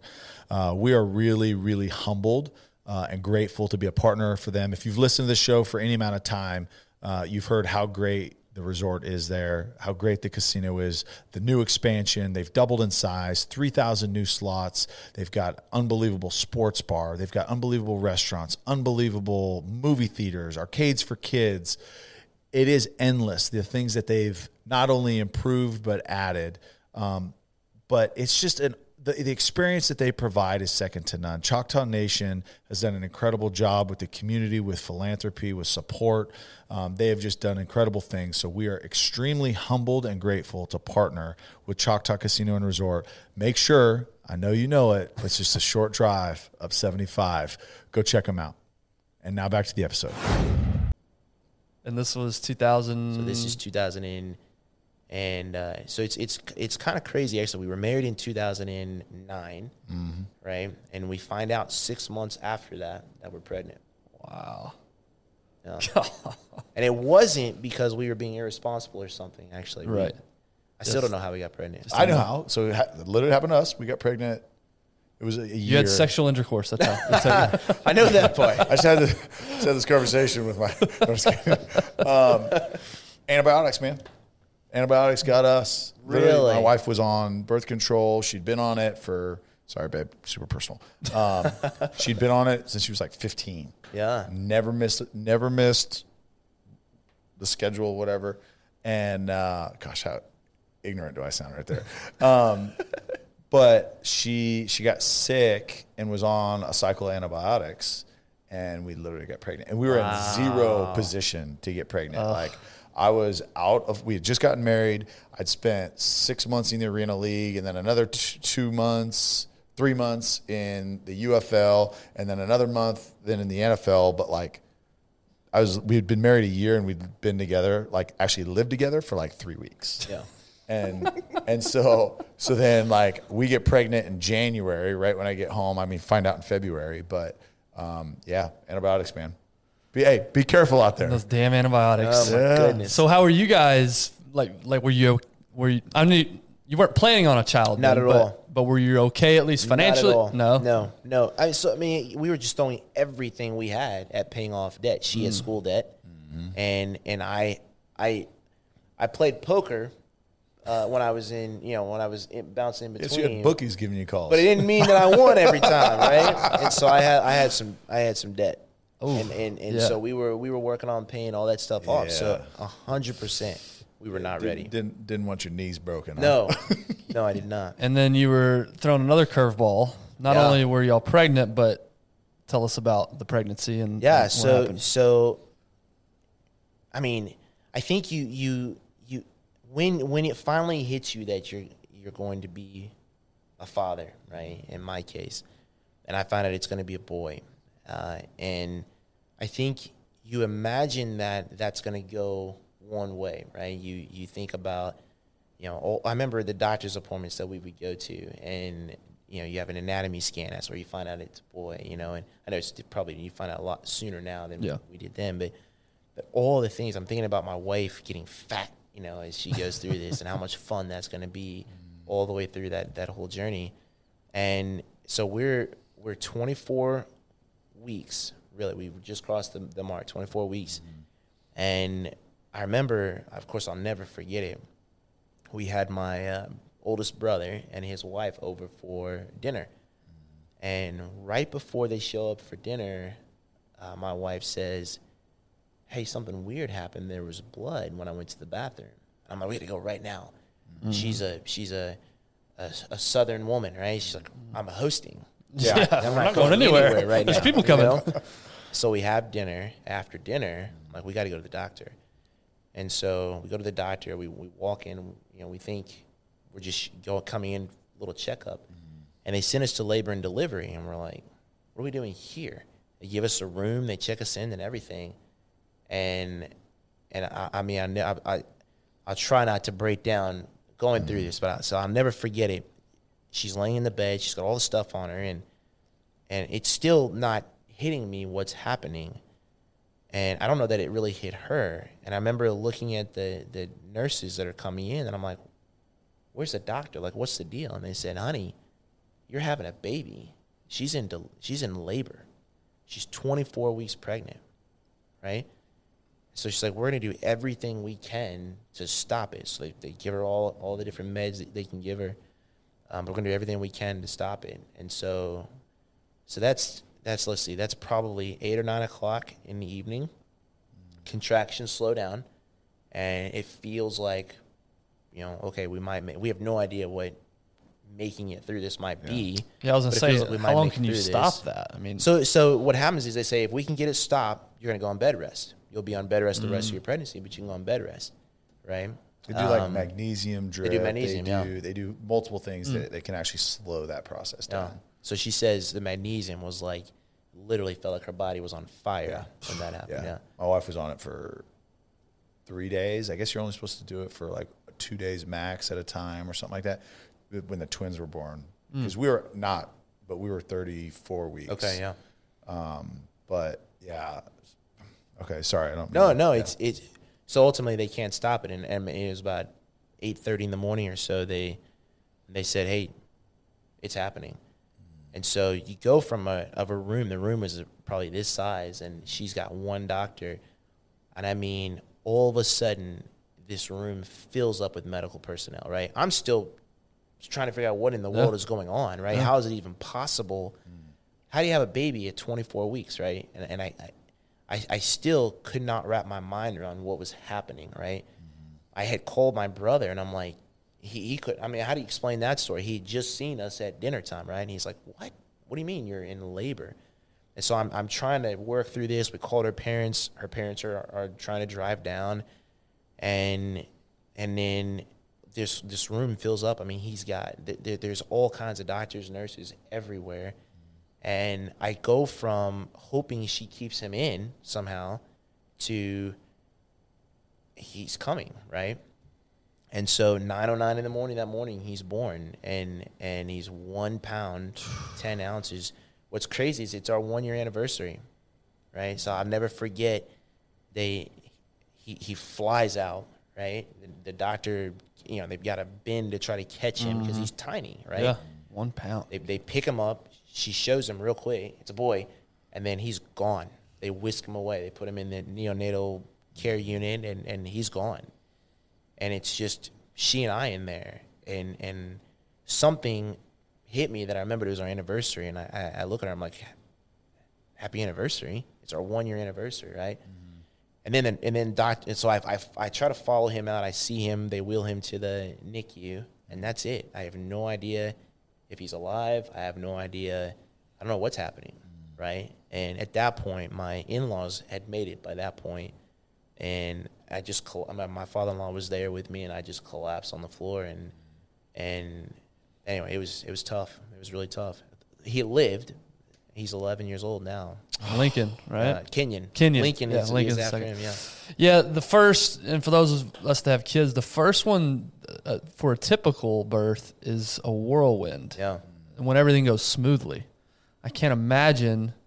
I mean, you're playing from behind the entire time, just trying to figure out what's going on, and you can't even hold him. He goes off to NICU. How long was he in there ultimately? 104 days. Yeah. 104 days. So literally that changed everything for us, right? So she, I think I don't tell the story enough, honestly, to go back to that. And she wrote a book about it once upon a time and then never really did anything with it. That in and of itself was, it's a life-changing, being a new parent, life-changing experience. But now you're in a battle every day. Daily. Right? Every day. Daily. And life doesn't stop. No. Right? You've got responsibilities. You've got bills to pay. You've got debt. Now you're racking up other debt. That's the first thing that happens. The very first thing that happens is the hospital coordinator comes in and wants to know how you're going to pay for it. Right? Well, it's maybe the second thing. The first thing is they tell you all the different things that are going to go wrong with him. And he had a less than a 25% chance of survival. I remember that number. And then the next person that comes in wants to know how you're paying for it.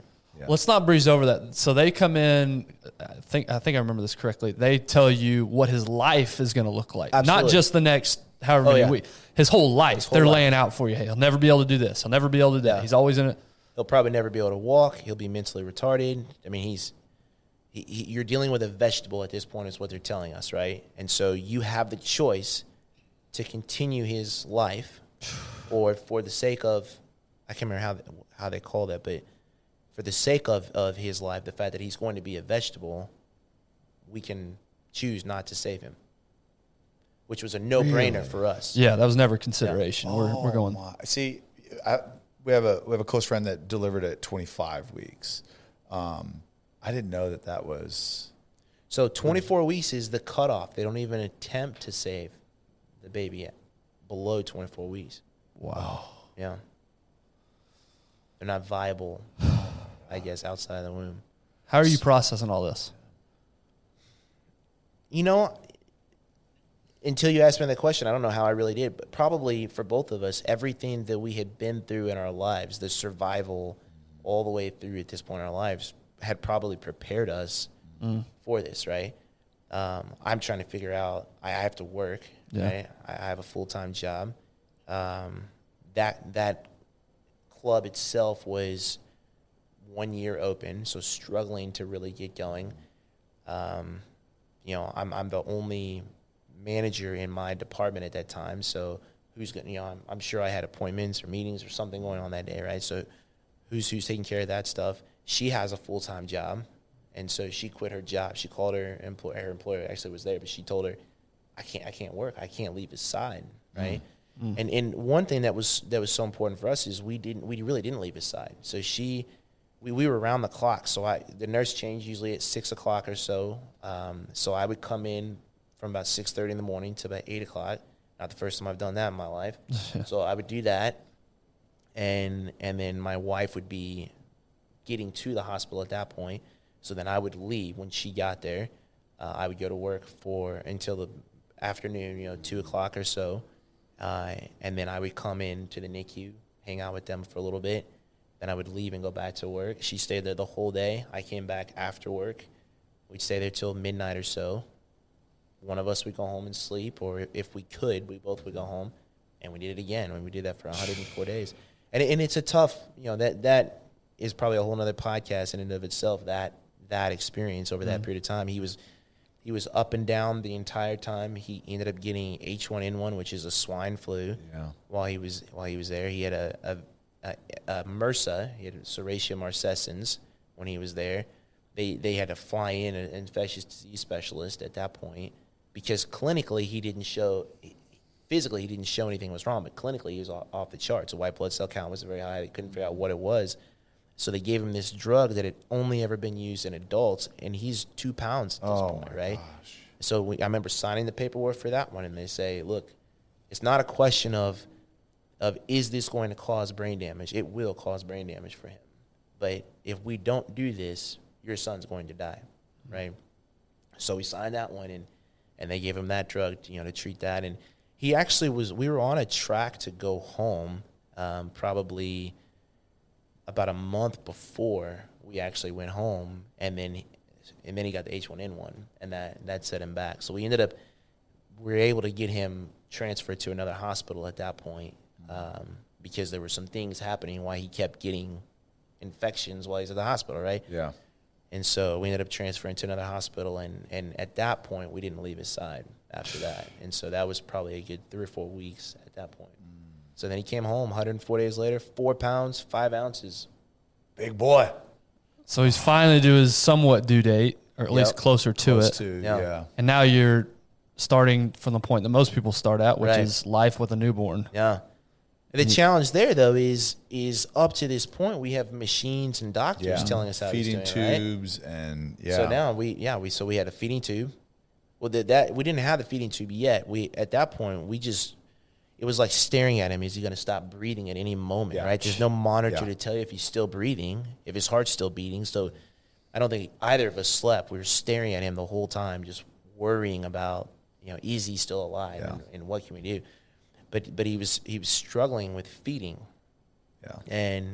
And so we had to go in for a barium and swallow study, found that he was aspirating because it just wasn't developed. His suck, swallow, breathe wasn't developed correctly. So then he had to go on a feeding tube, and when they went to put the feeding tube in, they said, he can't go home. We're back in the hospital, right? Can't go home until you guys both show competency putting this in and out, taking care of it. Oh, my gosh. And we're like, well, how long does that normally take? And they said, well, normally people are here for about a week or so.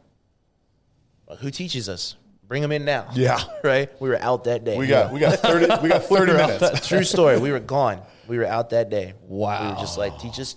We'll get it done, and we're going home. We're not staying in the hospital. Let me ask, how you're a year married, right? That's yep. And you dated for a couple years, knew each other kind of a little bit, but a year in, typically the first year of marriage is the hardest year, right? Because you're learning now to live with a new person, share things, like it's hard. Then throw this on top of it. Yeah. That's 6 months in, by the way. And by the way, all the time before is you're literally gone at 3 a.m. and home at 11 p.m., right? So how was the relationship with your wife at that point? I mean, because that can make or break, right? Absolutely. Like, okay, either we're coming together here or like we just can't handle it. Somehow we managed to push through, but I will admit there was a moment when she was at the hospital with him. I had gone to our apartment and I probably took a shower or something, and I remember it's raining outside. And I'm sitting outside the hospital, and I thought to myself, I didn't sign up for this, right? This is not how I thought this was going to go. I had to really think hard about walking back into the hospital, right? And I remember watching my dad walk away at many, many years ago, of course, and I thought, there's no way that I can do that. But I can't say that I didn't contemplate at that point. Don't blame me. I appreciate you sharing that because that's real. Yeah. And that's authentic because those thoughts happen, right?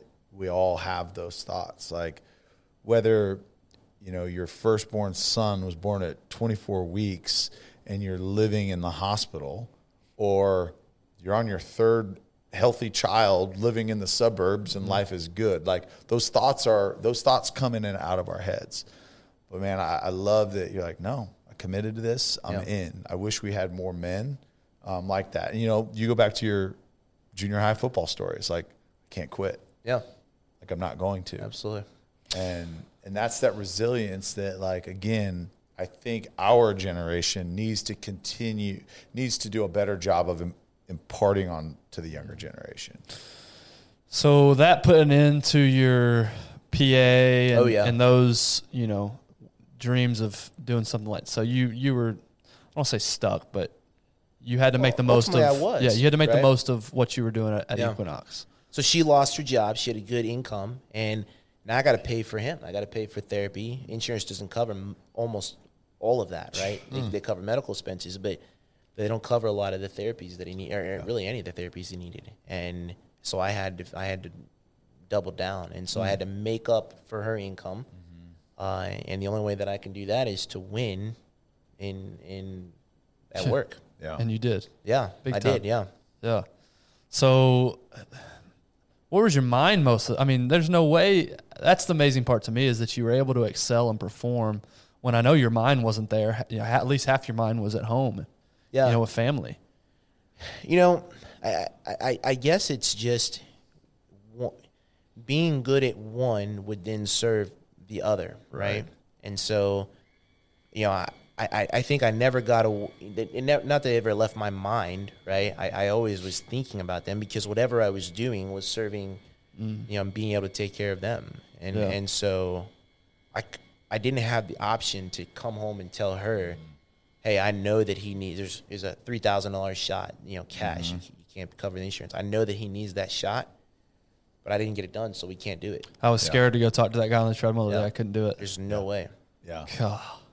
So how did he progress over the years? Because you said he's 11 now. He's 11 now, yeah. What's you wouldn't have no idea just seeing him at 11. He has challenges that he deals with, but at 11 years old, you would have no idea. Really? You just saw him. He's great. I didn't see him or interact with him much, but I did see, and I'll attest to that. You're exactly right. You wouldn't know just by looking at him. Right. Size-wise, how is he? Most people see him. I always think he's undersized, but really, I think a lot of that has to do with we feed our kids very healthy and they eat right. So like M&Ms, like I had before the show, right? Right. But a lot of kids are just over. They're too big right now, right? But a lot of people see him and they say that he's tall. And I think he's tall for his age. He went from being so my wife will be mad at me for not knowing this very well, but I think he went from being in less than 1 percentile of height and weight to he's like in the 70 to 80 percentile. Is he really? Of his height. Yeah. Wow. That's great. Yeah. And so 11 is what grade? So he started what? He's going into 5th grade. My gosh. We held him back 1 year, but he's going into 5th grade. And school, he's doing great. Yes. Yeah, he was for the most part he was a straight A student last year. That's amazing. And is he able to be at the public? So my wife by education was a teacher. Her first job, she was a teacher. So we homeschool. That's right. And we do a university model. So we homeschool 2 days a week, and they go to school 3 days a week. Okay. See, both boys do? Both boys do, yeah. And that vaccine for the H1N1 was going to ruin all his chances at being. Right. See, and that's, gosh, man, that's what's like heartbreaking about, and how many parents have been told you need to terminate. He's not going to have a life. Yeah. It's going to be too hard for him. It's going to be this. And they listen, right? And they listen to a doctor. And we've talked about this multiple times. I talked to my wife about it, right? A lot of times we'll listen to a doctor like they're a god, right? And that, oh my gosh, you know everything. You know everything. They're people too. They're flawed. I don't think they're trying to hurt anything, but I can't imagine how many men and women today that their parents said, no, we're seeing this through, that have like made an unbelievable contribution to society and have done amazing things. And then I just wonder how many never got that chance that could have been. No question. Yeah. Like your son. And I have to credit my wife to all of that, right? I think I went to work and put my head down and made it happen. But his actual care, and to this day, she did. She never left his side. So the thing about the doctors is they would come in, and you have one who has a certain agenda that they focus in on this part of his testing results, right? And they put him on this path. This is the direction that we're going. And then on Friday night, a new doctor comes in, and they're like, well, they'll be here Friday, Saturday, Sunday, by the way. That's it. But they're going to change direction of care, right? Yeah. And so she had a nope. I mean, she was challenging nurses and doctors. They'd come in without a glove. She's like, whoa, don't come in here without that glove. Good. I mean, she's a mama bear, right? Good. And so she was all over it. Yeah. So is he able to do sports and things? He does, yeah. Good. Yeah, so he played baseball this past season, and he's hoping to play. He signed up to play flag football this year. Good for him, man. Yeah. Awesome. God, that's so great. And he's just leading. Is he living longer than they initially projected? Is he? I mean, so really, what it was for him was once he got past an initial say. So with preemies, essentially, as you grow, you develop, right? Yeah. So there's a significant difference between 24 and 25 weeks, 25 and 26 or 27 weeks, right? Yeah. Once you start getting, so I want to say they gave him a 25% chance of just surviving, right, at 24 weeks. But the baby who was next to us in the NICU was 27 weeks. He had a 97% chance of survival, right? So just the 3 weeks difference made a big difference. Yeah. Like days are big deals. Yeah. Like even for us, much later, 34, getting to 34 weeks, like 3 days was like a big deal. Like she did that magnesium drip, and then it was like, okay, we're done with this, and then we got to get 2 more days. Like it's a big deal, and I think at that point it's lungs was the biggest thing. Because they're sticky earlier, and there's a fluid that is released at a certain stage, and so that they're not sticky, so they can actually start to breathe on their own, and they wouldn't have to be on oxygen. Yeah. So the longer it went, it was less about survival; it was more about just development. Quality of life. Yeah, what's he gonna quality of life? Yeah. So what is he going to be able to do in his life? Yeah, and what other ailments is medical concerns, whatever might happen. So we've done a ton of therapy and things like that for him. But so at this point now, I mean, is he still on or like a therapy regimen? Is he still doing certain things like, hey, look, we got to be proactive, or there's certain things that we've got to still continue to develop at this point? We're super careful with his immune system, but he has a very healthy immune system. Okay. But one of the things we try to avoid, if at all possible, is antibiotics. Yeah. Right. So if we can keep him off of that, and we can keep ahead of his care, then he's really fine. Awesome. It's just he didn't have his own immune system, right? And so we were very, very careful, really his entire life. And he gets upper respiratory infections and illnesses quite a bit. Yeah. And so we just have to really monitor that. So how was the last 2 years, like in your crazy 2.5 years scary, in so your home, and then your job is being right. I guess I don't know where you're at now, but mostly was being around people. Yeah, absolutely. So what's funny is actually since COVID, my whole take on things around just hygiene and health has changed a little bit, because I was a little bit obsessive compulsive with it, right? So to see him in the NICU, you go in, you scrub in, gown and glove, mask, everything. And so when I was still training whenever I was managing and training whenever he was early on in his early childhood years. And I wouldn't train Ben closer than we're sitting right now, right? At least from October through February, where it might be flu season, right? Right. And if you came in with a cough or sniffles or something, do not even get close to me because I'm not going to train you, right? I was very careful about that. I wouldn't close a door if somebody was going to come into my office. Don't close the door. It's always going to be open. So I was very careful. I don't touch doorknobs. I had gloves in my car. Before COVID, I had gloves and mask in my car. I would strip whenever I first got home in the garage, walk in and shower before I go see him. So I did all of that prior to this. We actually moved in with my in-laws in Arkansas during COVID just to get him out of Dallas so that I could, because we were reopening our clubs, I needed to be here and work, and I still ended up getting it. Yeah. Well, it's just hard. It's a whole other Yeah. So, and I know we're going. This has been amazing. I wanted to get to a lot of. I mean, you have to come back. In other words, Yeah, that's what I'm trying to say. Yeah. You have to come back. Great. But yeah, so not to fast forward anything. You got this whole thing going on at home, personal life, but you're also now really excelling in your career, and you keep getting these promotions. You keep advancing in your career, and you're doing really good things. And then, as we just touched on, the whole world shuts down. Yeah. And the fitness industry was hit as hard as anybody else.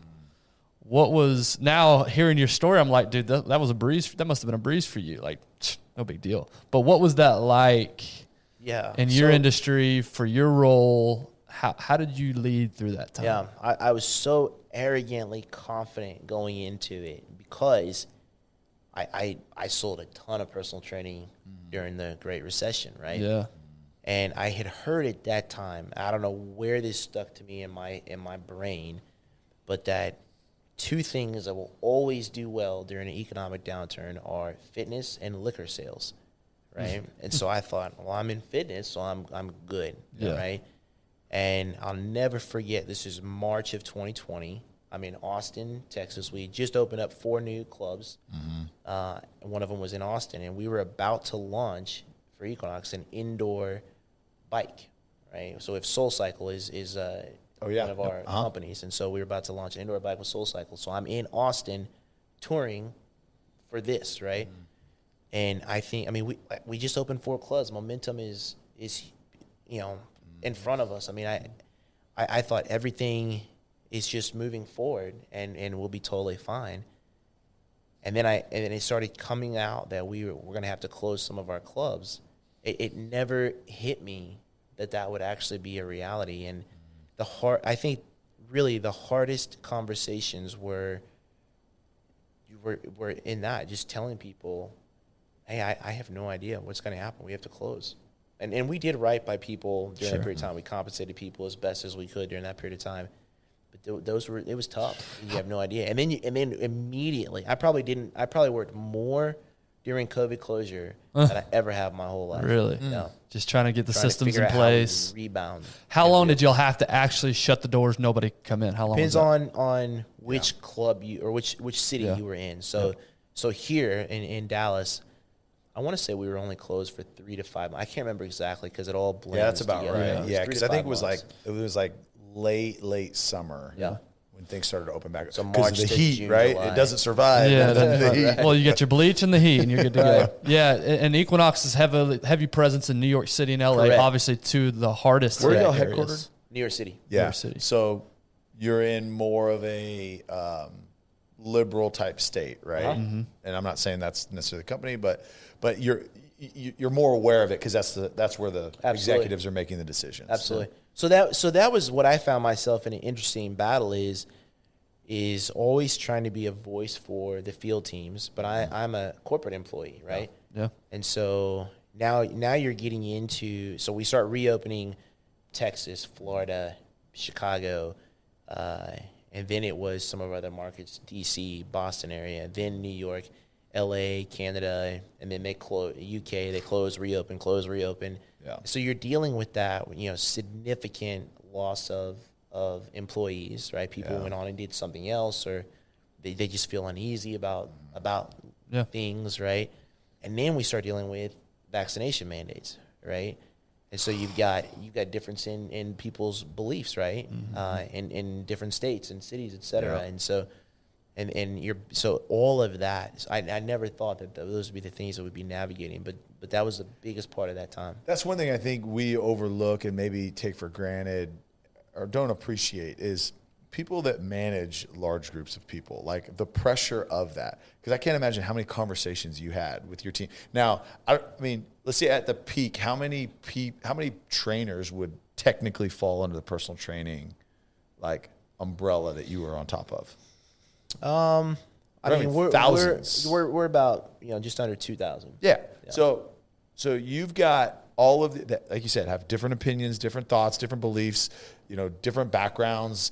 There's so many different things that they're hearing, seeing, feeling, believing, and ultimately those maybe not all of them came directly to you, but you carry the weight of all of them. Absolutely. Right? And now you've got to lead the leaders of these people on how to respond to those correctly. Yeah. Not cause a lawsuit for your company, right? But then also do right by people, right?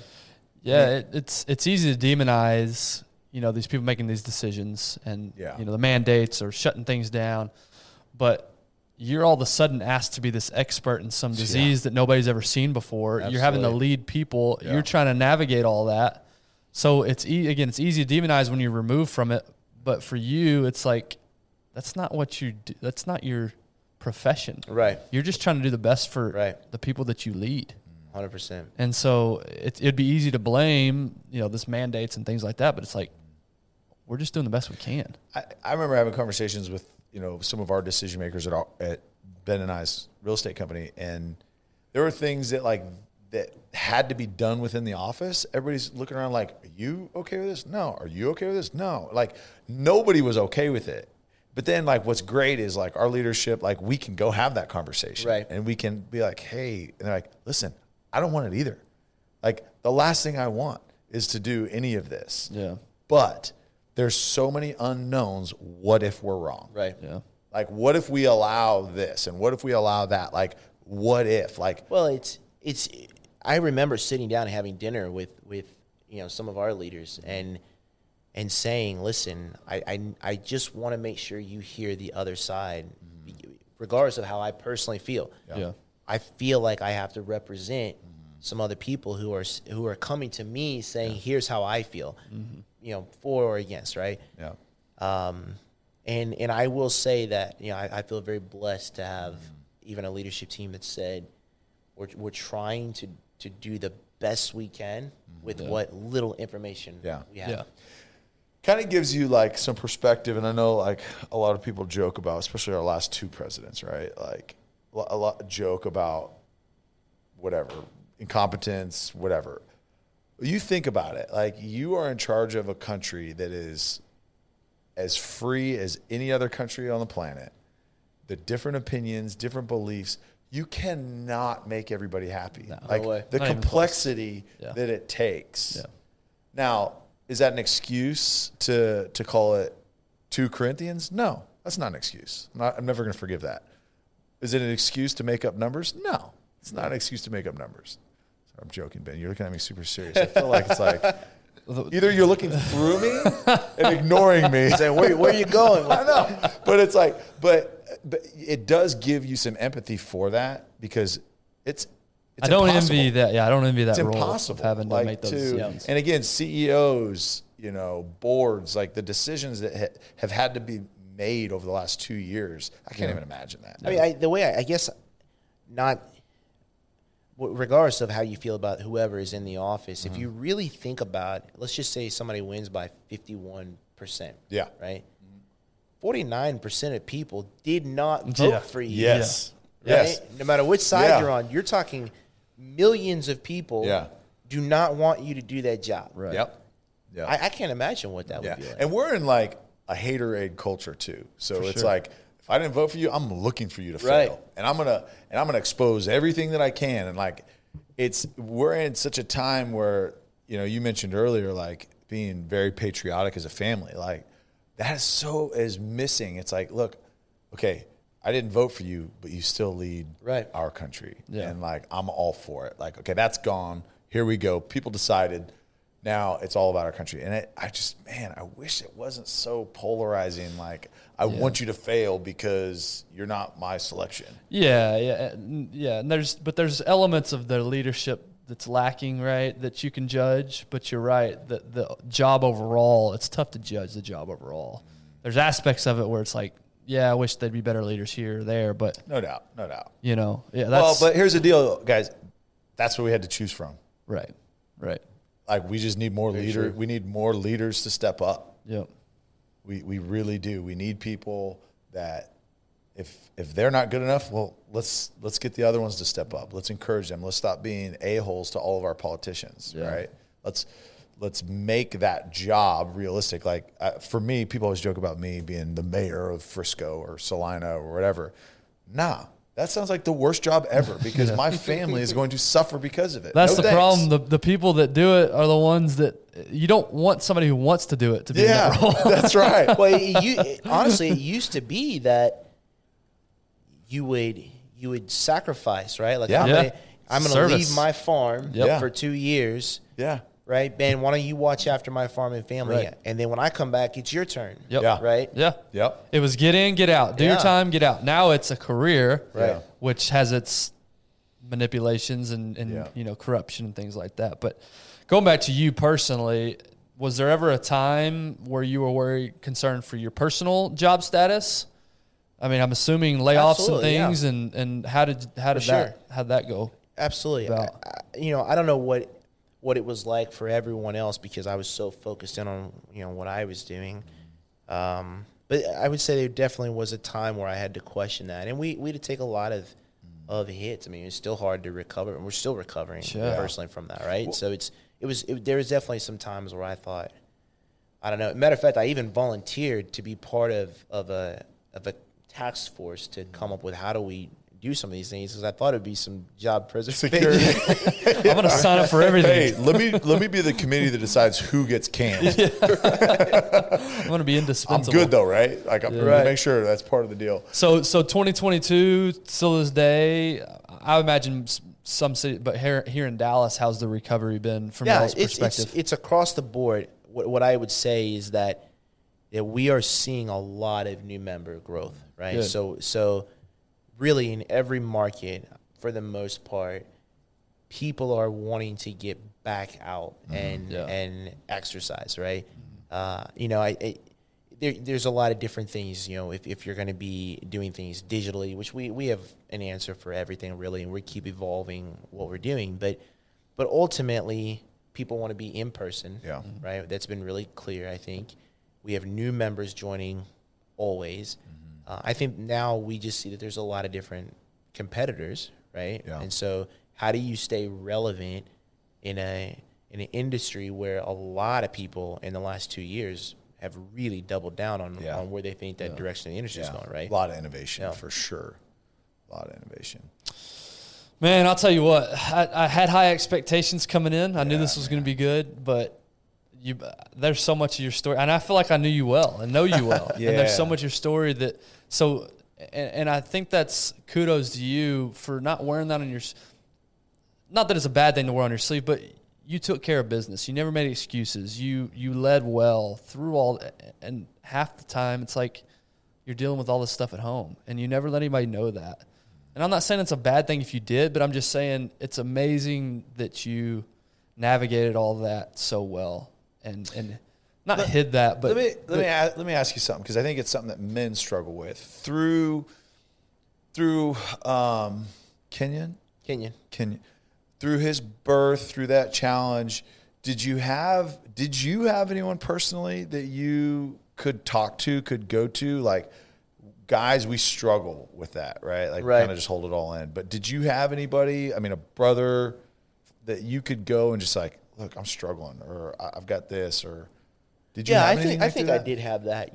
To be honest, I wish I used that outlet a lot more, right? Because, I feel like if we're not careful, we carry so much inside that eventually the volcano erupts, right? And I can definitely recognize that. I have definitely had some friends, mentors at different times that I feel like I could reach out to. I can't say that I did a great job doing it. One of the challenges that I have found is it's difficult sometimes to find someone else who's gone through the same thing or can experience, maybe what I'm going through at the same level. And so it makes it difficult to have an outlet. So I wish I used it better. I get that. Yeah. I get that. Well, man, seriously, thank you for coming. Thank you for sharing that. Yeah. Like I said, I highly respected you before, even more so now. Really appreciate you sharing that. Seriously, would love to have you back because there's like some specific things that like we like touched on, but like we could dive into. There's a the leadership of aspect, leading through chaos, even not little stuff, but parts of your story at first on sales training and you're an introverted person and overcoming, like there's so much good. How do you teach personal trainers to not solicit personal training by hitting on girls? That's good. I let me know when you figure it out. Yeah, seriously.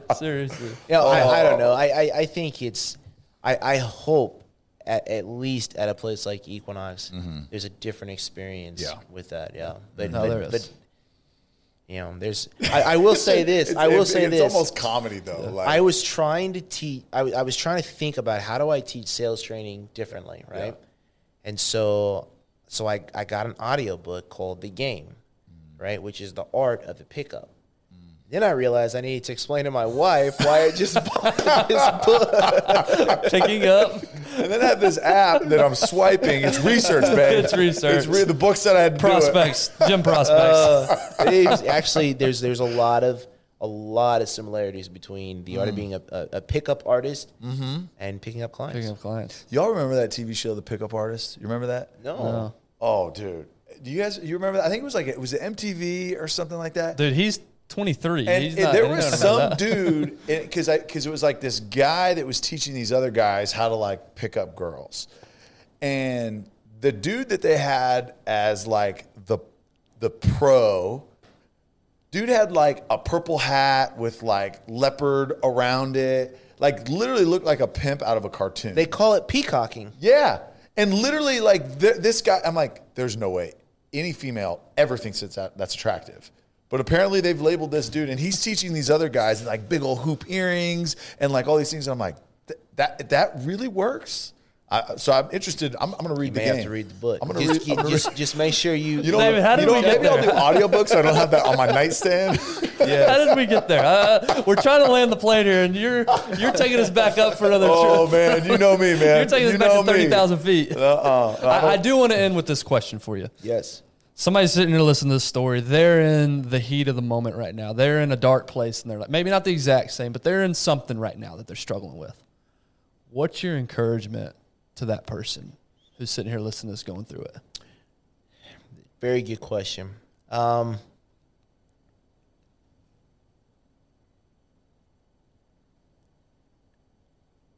mean, I guess what I've always done is just to push through, honestly. But what I've learned to do is maybe answer with the first thought that I had. So the first thought that I had when you asked me that was really, I thought about the guy I mentioned earlier in the nursing home. I don't know why that is the first thought that I had. But I guess the idea behind that being that life is short, really. And that there always seems to be someone watching you. And, like when you introed at the very beginning, I didn't realize the effect maybe that even at that time that I was having on you. Mm-hmm.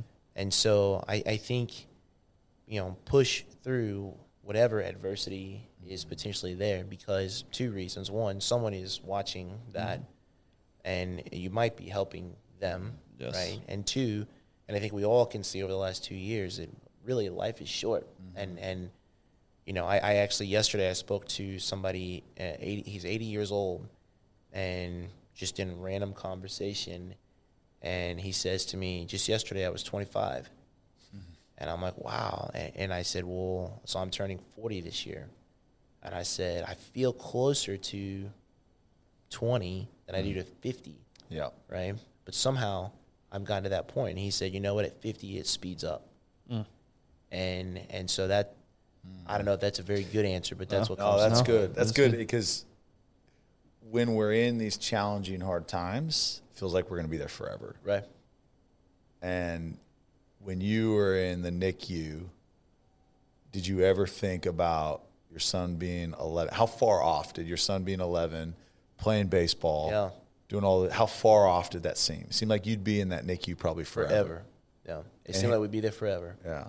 So what it is it was just one more day. One more day. Yeah. Yeah, I love that. What a lesson. One more day. No better way to end it than that, man. Thank you again for coming in. Thank you, We'll guys. have to have you back on. I know it was hard to get you in. You're a busy man, but Yeah, I was going to say, I think now he's got to go to school. Yeah. He's going back to the nursing home. yeah. And then He's waking up at 1:45. Then he's feeding the homeless, and then he's going home for a 30-minute cat nap, and then We'll do it again. Thank you. Man. yeah, no, Appreciate you, man, and best of luck to you and the family, man. I enjoyed this, and Thank you. It was fun. It was fun hearing a lot of your story because we joked about it a lot, but man, there's a lot of similarities, man, and there was a lot of hard times, I'm sure, but that's why you're doing what you're doing. 100%. So Thank there's you. a reason that God put you through those things. Yeah. I mean, all the way back to childhood, because I think He intended for you to impact people. It sounds like that's what you're doing. Thank you. So appreciate you. Thanks, Travis. Thanks, guys.